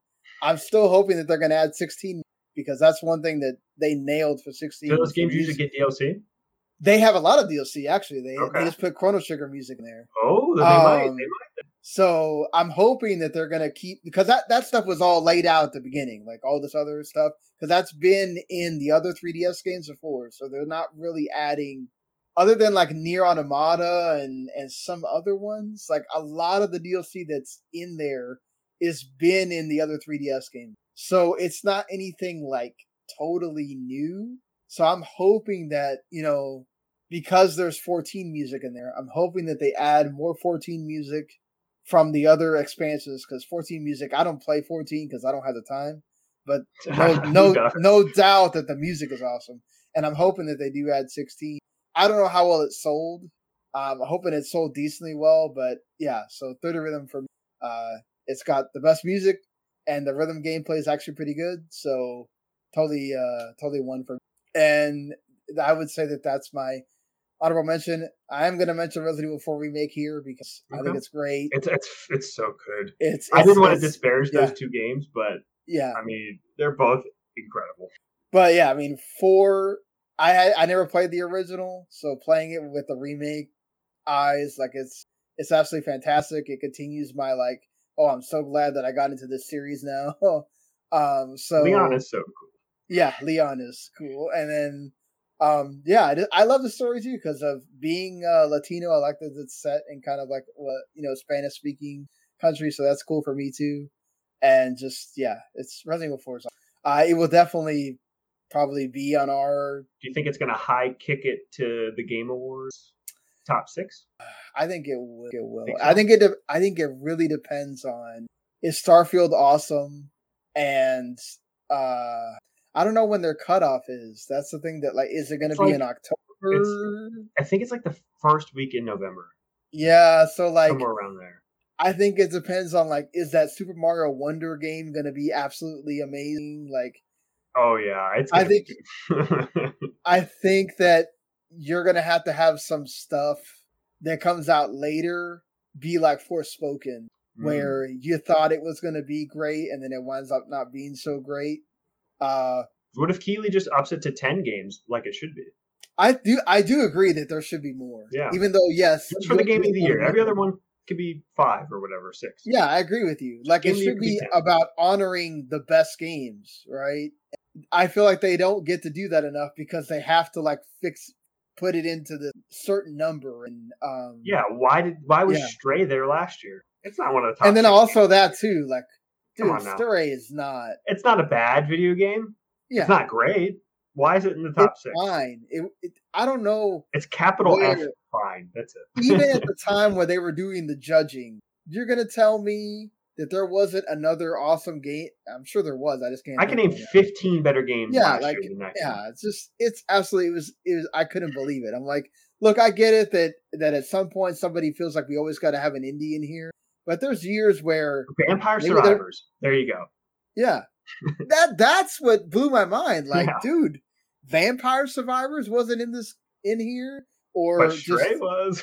Yeah, but Stray, for God's sakes, That's like, the come one on, you man. put. So, sorry. My like one that I'm kind of I don't know if it's gonna wind up making it at the end. But Cassette Beast is another one. It's another one of the only other indies I've played so far. But it is totally freaking. What if Pokemon actually evolved and did something really cool. A little bit different with the old Pokemon like game of look? And it has a story with the characters. Like the characters actually kind of matter, and it's not just about your journey with doing the same thing you do in almost every Pokemon game. Like, I love the fusion stuff with the monsters. I love that you can choose all these different side characters to be with, to decide who you want to be your character with.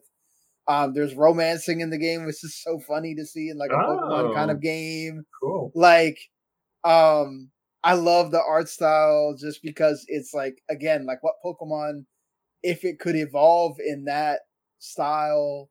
The music is great. Like, there's a lot to love in that game. It's on Game Pass. I would go check it out. For sure. And then of course, my top two right now, Final Fantasy 16. I'm not totally I'm gonna beat it, I think, tomorrow before I start working. And then I love the way that game is just a freaking character action game with Final Fantasy with an awesome freaking main character with a awesome dog, some awesome fights that you do. I love that the summons are such a huge thing in this game. And then, whoever, I'm not spoiling it, like the big bad, I think, is also kind of cool. So, yeah, man, I like that game a lot. Yeah, it has some faults, but it's not perfect. I don't think it's the next second coming of Christ. I'd say no game is perfect, though. Yeah. Like some of the hype for this, I feel like, is a little bit, too much. So, and Octopath Traveler 2 is an absolutely fantastic. Is that number one right now? That's number one for me but like, it could eventually get replaced. Obviously, there's a lot of stuff that's going to come. But Octopath Traveler 2, like I said, JRPGs are my first love. And it's like just so much better than the first game. All of the characters have awesome. Yes, it takes a long time to get through, but damn, it's so worth it. I love the fact that the side quests are just like, hey, here's this. You kind of figure out where you need to go and find the other part of this that makes the side quest happen. And just like how they all had them actually come together is way better than the first game. They have more interaction. It feels like they're a party more than the first game. They're not completely a party still, right? Only in the battles, but they have more interactions outside of battle. They have that, like, I don't know if you've seen anything about the game, but they have some of that Tales, like, fireside chat kind of thing sometimes. They even have, like, some characters, like, they have dual stories with some of the characters. Like, it's like they took everything in the first game and made it way better. And I love that because I really wanted to love Octopath Traveler 1, and I just couldn't because it felt so and all of the stories kind of felt like blah. Like, okay, I've seen this a million times. Like, each one of these characters has heart. Each one is a different kind of story. Like, you have the revenge story from one character. You have like a detective story from a freaking priest. You have like it's just so cool. I love the fact of how it is. I just want to give. It's a series I would like to try.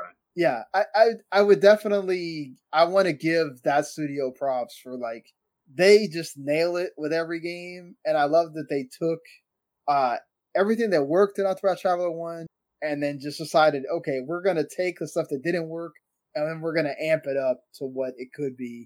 I don't know if they're going to make a 3 because I don't know how well this sold or whatever. They said that that's not like necessarily a guarantee or whatever, but I think it sold better on Switch than PlayStation, which is interesting. I mean, it's a huge long game. I had to buy it on Switch because, like, I have to play this, like, it's a going to the doctor's office game. It's a something that you play waiting for anything because that's when you're going to play it because this game is very long. It's like Xenoblade Chronicles 3 last year.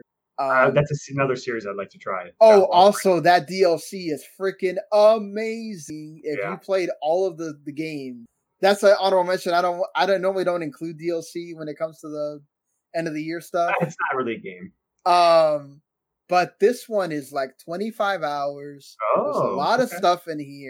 It is an absolute, like, if you have played all the game, you will feel like you earned all of that time playing this DLC. And there's even like odes to some of the other games that are not technically connected to Xenoblade. Because there's other Xeno games, right? Yeah. Xenogears. Right. And, if they're going to think about remastering Xenogears, they definitely have a reason to. I think people will eat that up with the way Xenoblade has become such a huge, like, fan favorite now. Yeah, man. Like, if anybody out there, again, like, didn't listen to it when I talked about it, listen to the podcast originally, like, go play that. If you have played the other games, it is so worth the money and everything else. It's so awesome. So, yeah, that's my, like, top one.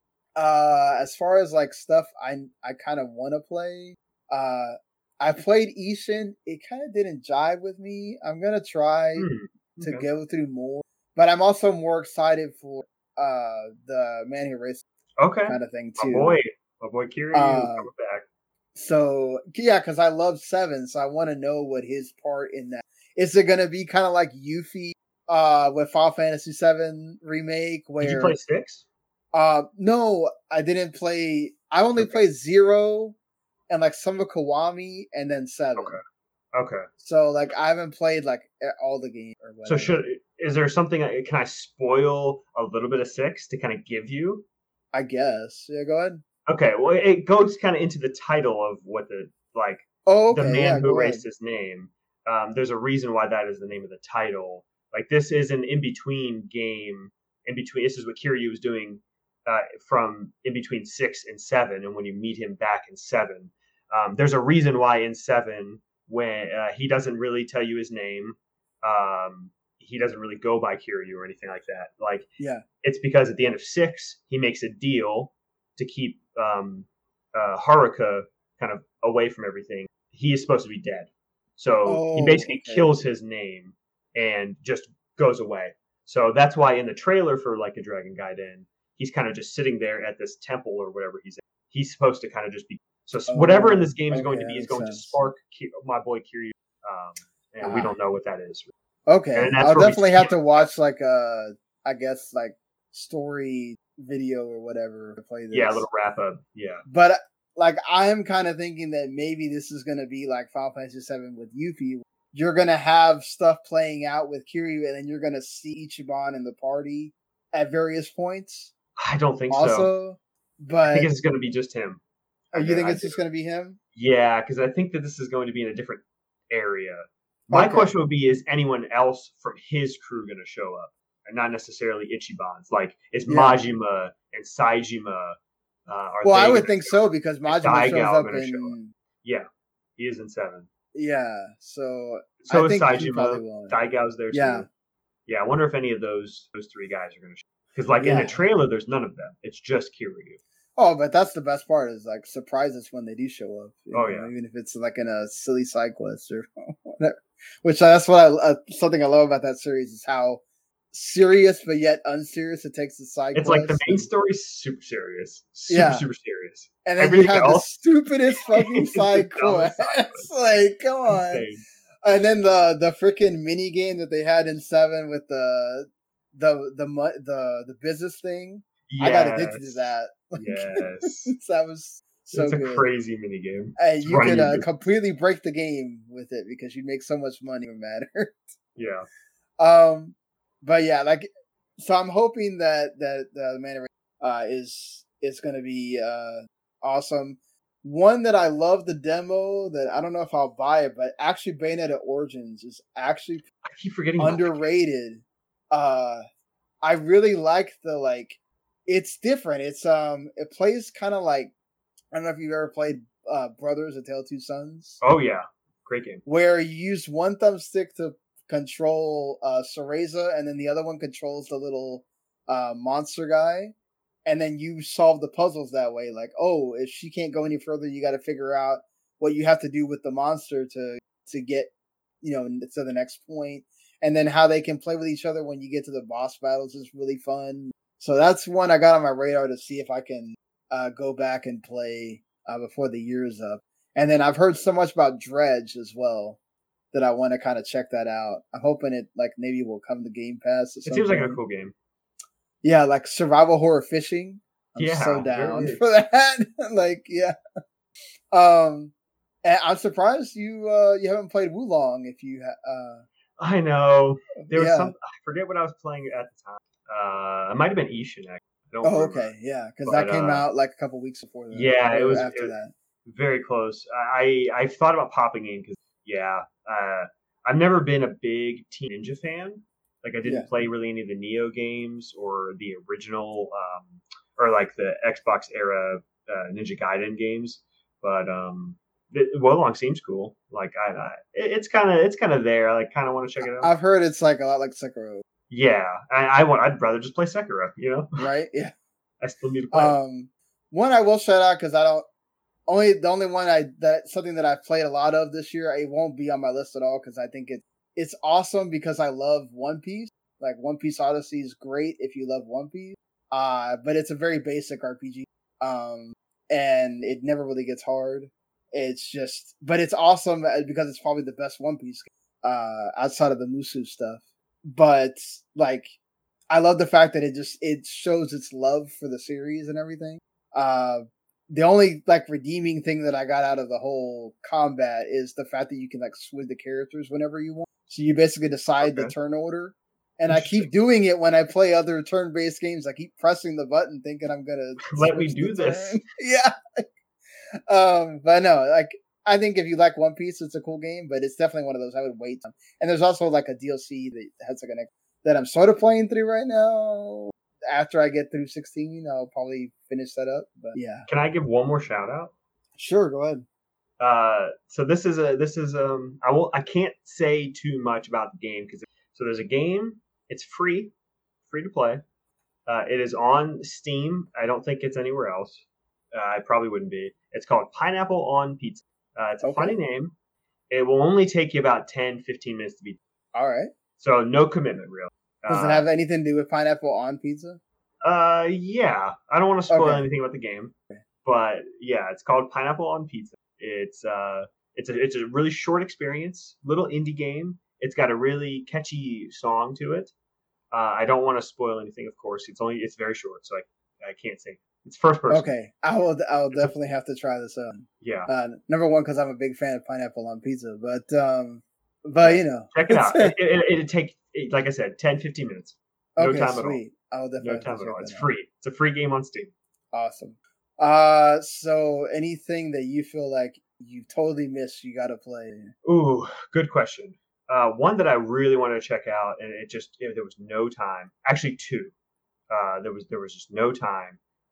Chia is one I still kind of want to check out, and Humanity is the other one. Those are the two that I kind of missed, and I kind of want to check. Yeah, I got kind of lost with you. I played Humanity a little bit, and I thought it was actually pretty fun. It's just I'm not the greatest with like puzzle games, so it took me a bit to kind of like, okay, so you got to like guide the people. But once I got it, I thought it was pretty fun. Like I thought it was actually good, and it's on PS Plus. Yeah, I think aren't both? Isn't Chia also on PS Plus? Chia, yeah. I played a little bit of Chia. I like the world and the fact that it's like based on like Polynesian stuff and all. It's that same thing with like Breath of the Wild where me having to figure this out kind of thing.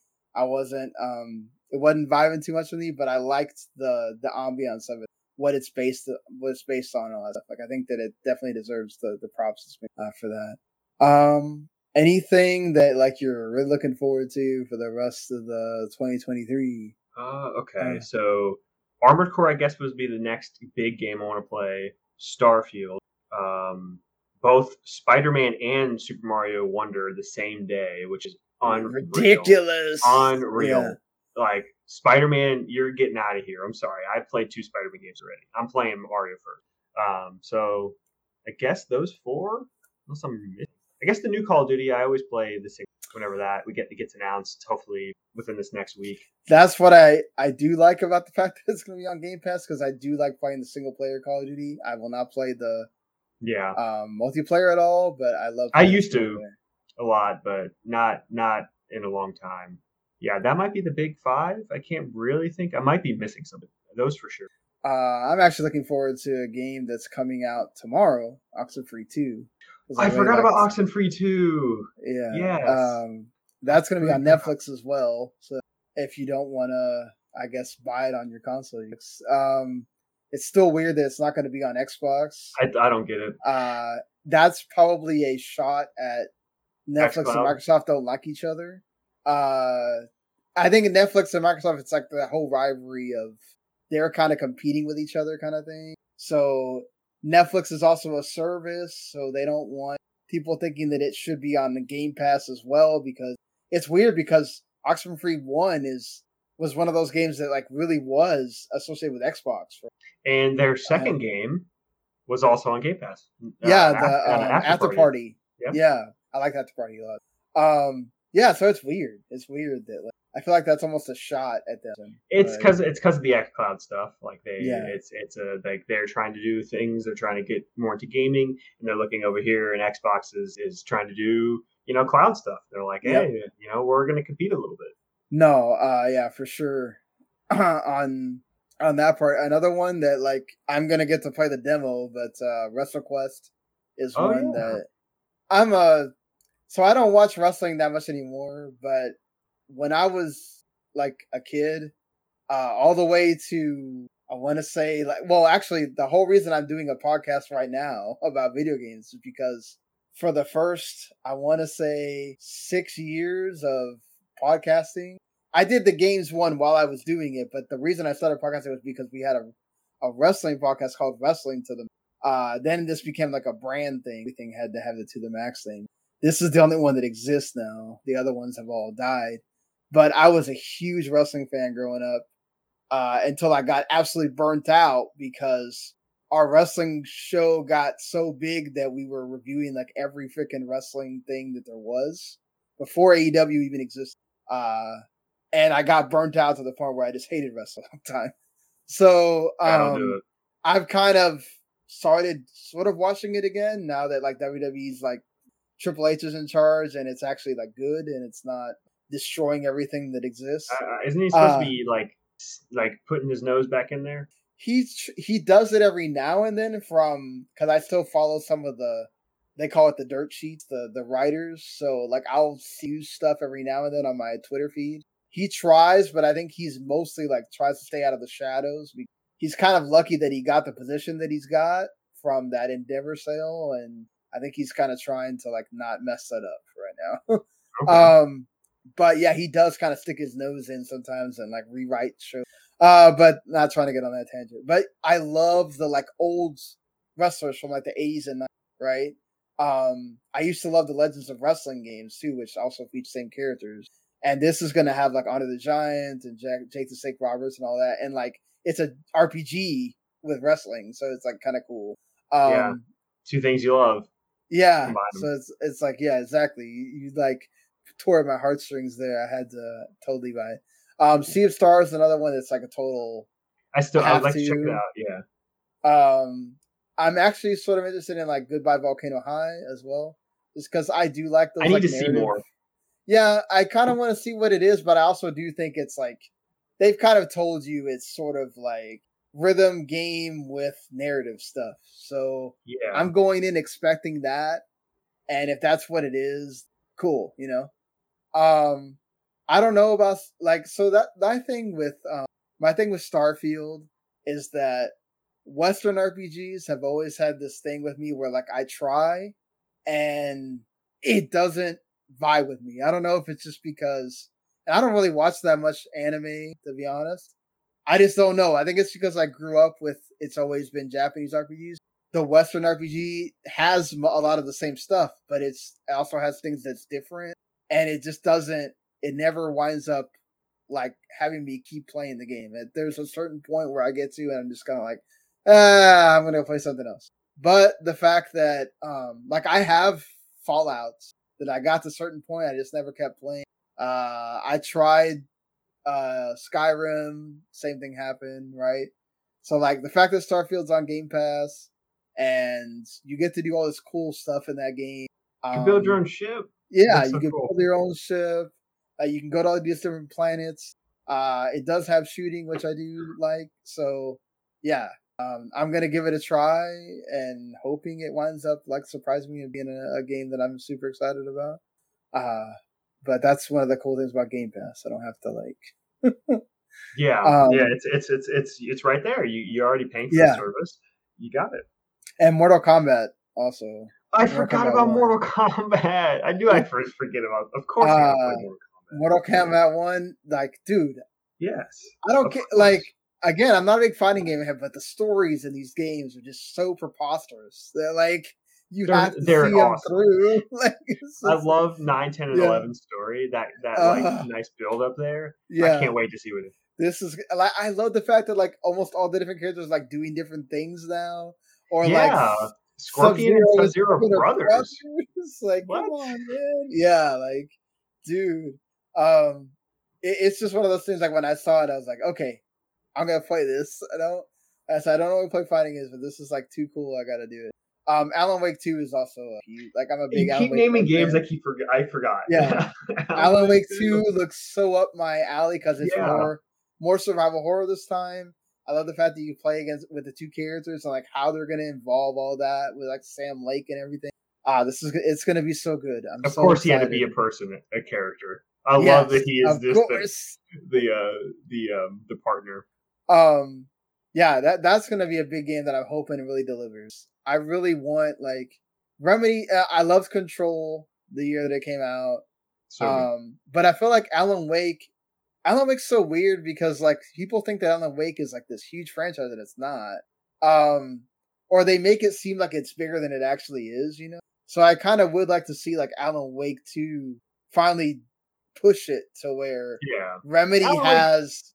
Yeah, go ahead. I was just gonna say, Alan Wake was more of like it was a cool 360 exclusive. Yeah, it wasn't like big. It was just a cool, weird. But they tried to like, so they tied like Control to it, sort of, right? And then like now you get this game, and they kind of. I wasn't that big of.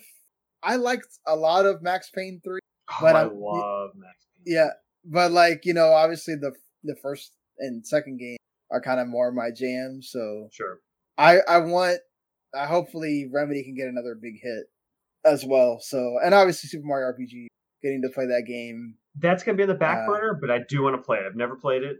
This is a great way to do it. That's just gonna be a game. Like I have Metroid Prime Remastered. Still haven't played it. I own it. It's gonna be the same thing. It's just gonna sit there until I can get to it. No, but I'm like you. I'm waiting for Wonder because that's going to be... I love the 2D Mario. That's going to be freaking awesome. Yep. I can't wait. I'm also like you. I love Spider-Man, but that's going to be waiting. I'm sorry. I played 2 Spider-Man games already. I'm playing Wonder. Yeah. Like, dude, he turns into an elephant. I mean, I want to know why. Like mushrooms. He gets really tall for some reason. Mushrooms dance. Like, the flowers are dancing and stuff. Like, I want to know why all that stuff's happening. Like, definitely. Definitely, that's going to be one I'm going to be seeing. And then actually, I'm sort of interested in the Persona 5 Tactica as well. Just, it's going to be a Game Pass, which is cool. Yeah. I need to see more about it. You know, I think they kind of run in Persona 5 in the great. I'm really hoping this is kind of it with the Persona 5. It seems cool. I don't need it, but it seems cool. With like the new game that's coming, the Metaphor Fantasio. That seems awesome. And then which that looks freaking amazing. And then obviously the remake or whatever. Like hopefully this kind of like lets them put the Persona 5 to rest, and we can kind of just move on and eventually get Persona 6. Yeah. I wonder if they're gonna try to remake 4 at some point. They did already. Yeah, But I don't know. Yeah, I think it's all going to depend on how well 3 does. It might push them. Of course, all the people that are fans of, Persona 2 and 1 are sitting there like, hello, where's my game at? Very true. Yeah. Yeah, there's so many freaking games. I haven't even mentioned. There's too many. You keep naming the games. I can't like. There's indie games that look good. Liza P seems Liza P. Like what should we call it? Assassin's Creed Mirage. Still haven't mentioned that. Like going back to the old Assassin's Creed. Thirsty Suitors. For indies? Yes, Thirsty Suitors. Totally freaking waiting for that game. Love that it's coming on Game Pass. Mm-hmm. Like, dude, there's just too many freaking games this year. As somebody that's a big fan of the arcade sports games, I'm excited for the Wild Card Football, even though that kind of came out of nowhere. Yeah, I still need to hear more about this. Because it looks like NFL Street, but without the NFL license. But you still get the players. Big back, EA. How about that? Where's my NBA Street Volume? Give me new NBA Street. NBA Street Volume 2 is still one of the best games. It's one of the greatest games of all time. Probably the greatest sports game of all time. There's not that game is freaking amazing. Also, Enter Nights looks really cool as well. Yeah, it's that weird Persona looking, right? That's the Persona looking game that has dating sim stuff. Yeah, in the middle of the freaking battle, they're sitting there having I'm like, what is going on? Just chill out. There's a demo on Steam as well. I'm not sure if it's like still there because it was part of Next Fest. Oh, I didn't know there was a demo. If you ever get a chance, you can on Steam. And then Baldur's Gate 3, we haven't even talked about that. You can apparently have sex with bears in this game. Sure. I think it's a druid technically that is a bear or whatever. But yeah, crazy. I need a better PC 2 game to like do some other things. Like I would like to trial the demos and my PC couldn't do anything. I just have a basic. My laptop's kind of weird. Like, it has its moments where it will want to play stuff, and then there's times where I can play anything that's like 2D. Like I played Chain Echoes on it and stuff like that. But when it gets to 3D, it starts like freaking out. Even though it's supposed to be able to run the game, it like has a problem. And then this one, it's like a gaming. It's like one of those ROG laptops. Okay, and it's supposed to be a gaming laptop. So it has like a different NVIDIA chip that you're supposed to like tell it to turn on when you're playing a game. And I think that thing like messes up, the whole system. And I don't know. But there's sometimes where a 3D game will work fine. And then sometimes where I can't get it to do jack. And so a lot of times I don't, I'm like, I wish the ROG Ally wasn't like $700 because I would so buy that thing. Yeah, I've been curious about the Steam Deck. That seems like a fun handheld. I'm just not a big handheld person anymore. As a kid, I was. Oh, really? Okay. Yeah. Like, I love my Switch. Like, I play my Switch. Yeah, if I could get any game on my Switch, I will buy it. I'm the opposite. If I could get it anywhere else, no Switch, please. Oh, okay. I mean, that's fair. Hey, I like the Switch Pro controller a lot because I play my Switch docked. Okay, yeah. I like my Pro controller. The Pro controller is so freaking comfortable. The only problem is the triggers. Yeah. I don't like the triggers on them, but I love the stick placement, the buttons. Yeah, because you have those different trigger. They feel more like triggers with the Xbox and the PS5. Xbox has the best triggers. Yes. PlayStation's triggers suck. Like, I hate the haptic thing on the. Okay, I don't play with vibration. Haptics, no. I don't want any of that. Can I say, I'll be more controversial. The DualSense sucks. It's not a good controller. I think anybody that thinks it is crazy because it has no battery life. I don't like the stick placement still. I think that symmetrical sticks is uncomfortable. I think the buttons are okay. They're a little glossy. Yeah. I think the best part of it is the D-pad. It's a pretty good D-pad. But other than that, like, I don't know. The DualSense is not a great controller. No. I definitely think DualShock. But I mean, that's not saying a whole lot. No. No, I'm definitely with you. The Xbox controllers are better.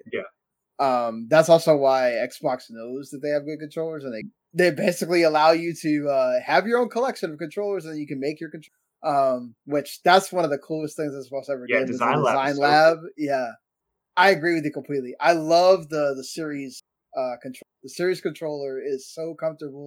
I love holding it. So I agree with you there. Yes. I want the 20th anniversary controller so bad. You have it, I bet, huh? I have it right Yes, that's so cool. I gotta find that Very, thing very cool. Very, somewhere. very cool. I love that. I love it takes me back to I always had that purple Atomic 64 controller and the Game Boy Color. Yeah, I like so it has it even takes the nice me back green. to those. Yeah. All right. Well, man, we talked a lot. I did not think we were going to be doing this for 3 hours. But also, man, we had the breaking news with the FTC that wasn't in the plan, so that took an extra 30 minutes. Threw us a curveball. So, man, this was so much fun. Thank you so much. I always end the show with what's coming out this week, just because I always love to highlight and I definitely think that sometimes we focus too much on our backlog. What the fuck about the backlog? You're never gonna finish that thing anyway. Just look at I do appreciate what Tucker does, where he's trying and he goes back and play older the older games and series. Tucker's got a lot more time than we do. Yes. But no, definitely. I think we should always kind of, and also lets you highlight things that are not on everybody's radar too. Sometimes, which I appreciate. Because hey, you know what? Game dev is hard, and game devs should be more appreciated. They are. So, a cool indie game that came out. Oh my god, I can't think about when exactly it came out. Rain World. It's getting DLC. That was 2017 or something. 2018. Yes. It's actually a really good indie game. People should try it out. You play as this white raccoon looking thing and go through the sewers, and there's a toxic wasteland thing that kind of happened to where you live, and you kind of have to figure it out. So this is DLC for that game. I already talked about Oxenfree 2 Lost Signals. That's coming out basically right now as you're listening to it. You can, again, if you subscribe to Netflix, you can go play it on, I think you can't play it on your TV, but you can play it on your phone. I wonder if Netflix is ever going to come out with either allow you to Bluetooth controls you already own, or they're going to come out with their own controller that you can eventually. It's got to be a solution. Yeah. Because that doesn't to me. I don't mind playing things on my phone, but I'd rather not. For you to get the most out of that subscription, especially if you want to compete with Game Pass and xCloud or whatever, I think you eventually need to come out with something. With as much as you're charging for your freaking monthly fee, come out with something that allows me to play those games that you're putting on your service on my TV. I don't know if then that would be a problem with legal, or they have to redo the contracts or whatever if they did. But maybe. I hope that they figure that out. But I'm really excited for this game. I love the first one, so happy to see that this one's already coming out. There's a squad-based RTS Valiant that's also coming out right now. It's already out on PC, but it's coming to consoles. You like RTS games, you can definitely go check that out. The Ulterior Marine remake, which are the first Ulterior of the ones that never played those. I played the ones on PS2 that were more like RPG. When they got into the super you're an actual crafting person and all that stuff, for a while I stopped playing them. But then recently, with the Ryza games or whatever, they kind of put it more towards the story and included that stuff. So I played the first one, and that's pretty good. This is one of those that maybe if it goes on sale. Not sure though. And then Gravity Circuit, which is looks like a Mega Man and Metroid crossover 2D platformer, comes out on the 13th, and then it's also on Game Pass. You can go play this with your friends. Exo Primal. Oh yeah. Everybody wants Dino Crisis, but we're gonna get this game instead. This game seems cool. I hope it's good. I hope it's good. I played the beta some, and it was fun. I'm interested to see how much, how good the single player part of it is. How much content's there. Yeah, exactly. And then, if I can get people to play with, being on Game Pass. It helps. Yes, exactly. So that's cool. Like you said, Capcom has been, I still need to play Ghost Trick. That came out I haven't downloaded. I was waiting to clear some of the games so I could justify buying it and then not, because that's the problem, right? You'll buy something, then something else that you already knew you wanted to play comes out, and then it's every time. Gosh, I bought this game and I never touched it. Awesome. That's just what I need. But it's always there, though. Yes, exactly. My problem is, when will I get to it? But since it did come out this year, and it's a remaster, so it wouldn't count as part of the Game of the Year stuff, but still worth checking out. So yeah, that's it for the show this week. Good Lord, we went a long time, but this was so much fun. Thank you so much, Dan, for being. Of course. Gonna have to get Connor and Sims on at some point here. But you want to do any kind of promoting for Nerdy Gods before we get out of here? Just check us out, youtube.com/nerdygods. Our Twitter, same thing, nerdygods. We do a weekly podcast. Haven't missed a week for 3 years. We don't plan on stopping anytime soon. Well, hopefully y'all can continue to be consistent like that. Definitely, it's a really good show. Whether it's just Daniel and Connor or all three of you guys, y'all do a terrific job over there. Similar to this show, y'all cover gaming news and what you're playing and talk about some topics. I love the fact that y'all just kind of start with some random thing. That's what you get with me and Connor. Y'all just hit record and y'all were talking about something. What the hell is going on? But it's fun. So yeah, definitely go check them out for sure. And we'll be here next week. Mark is going to be returning from his ankle surgery.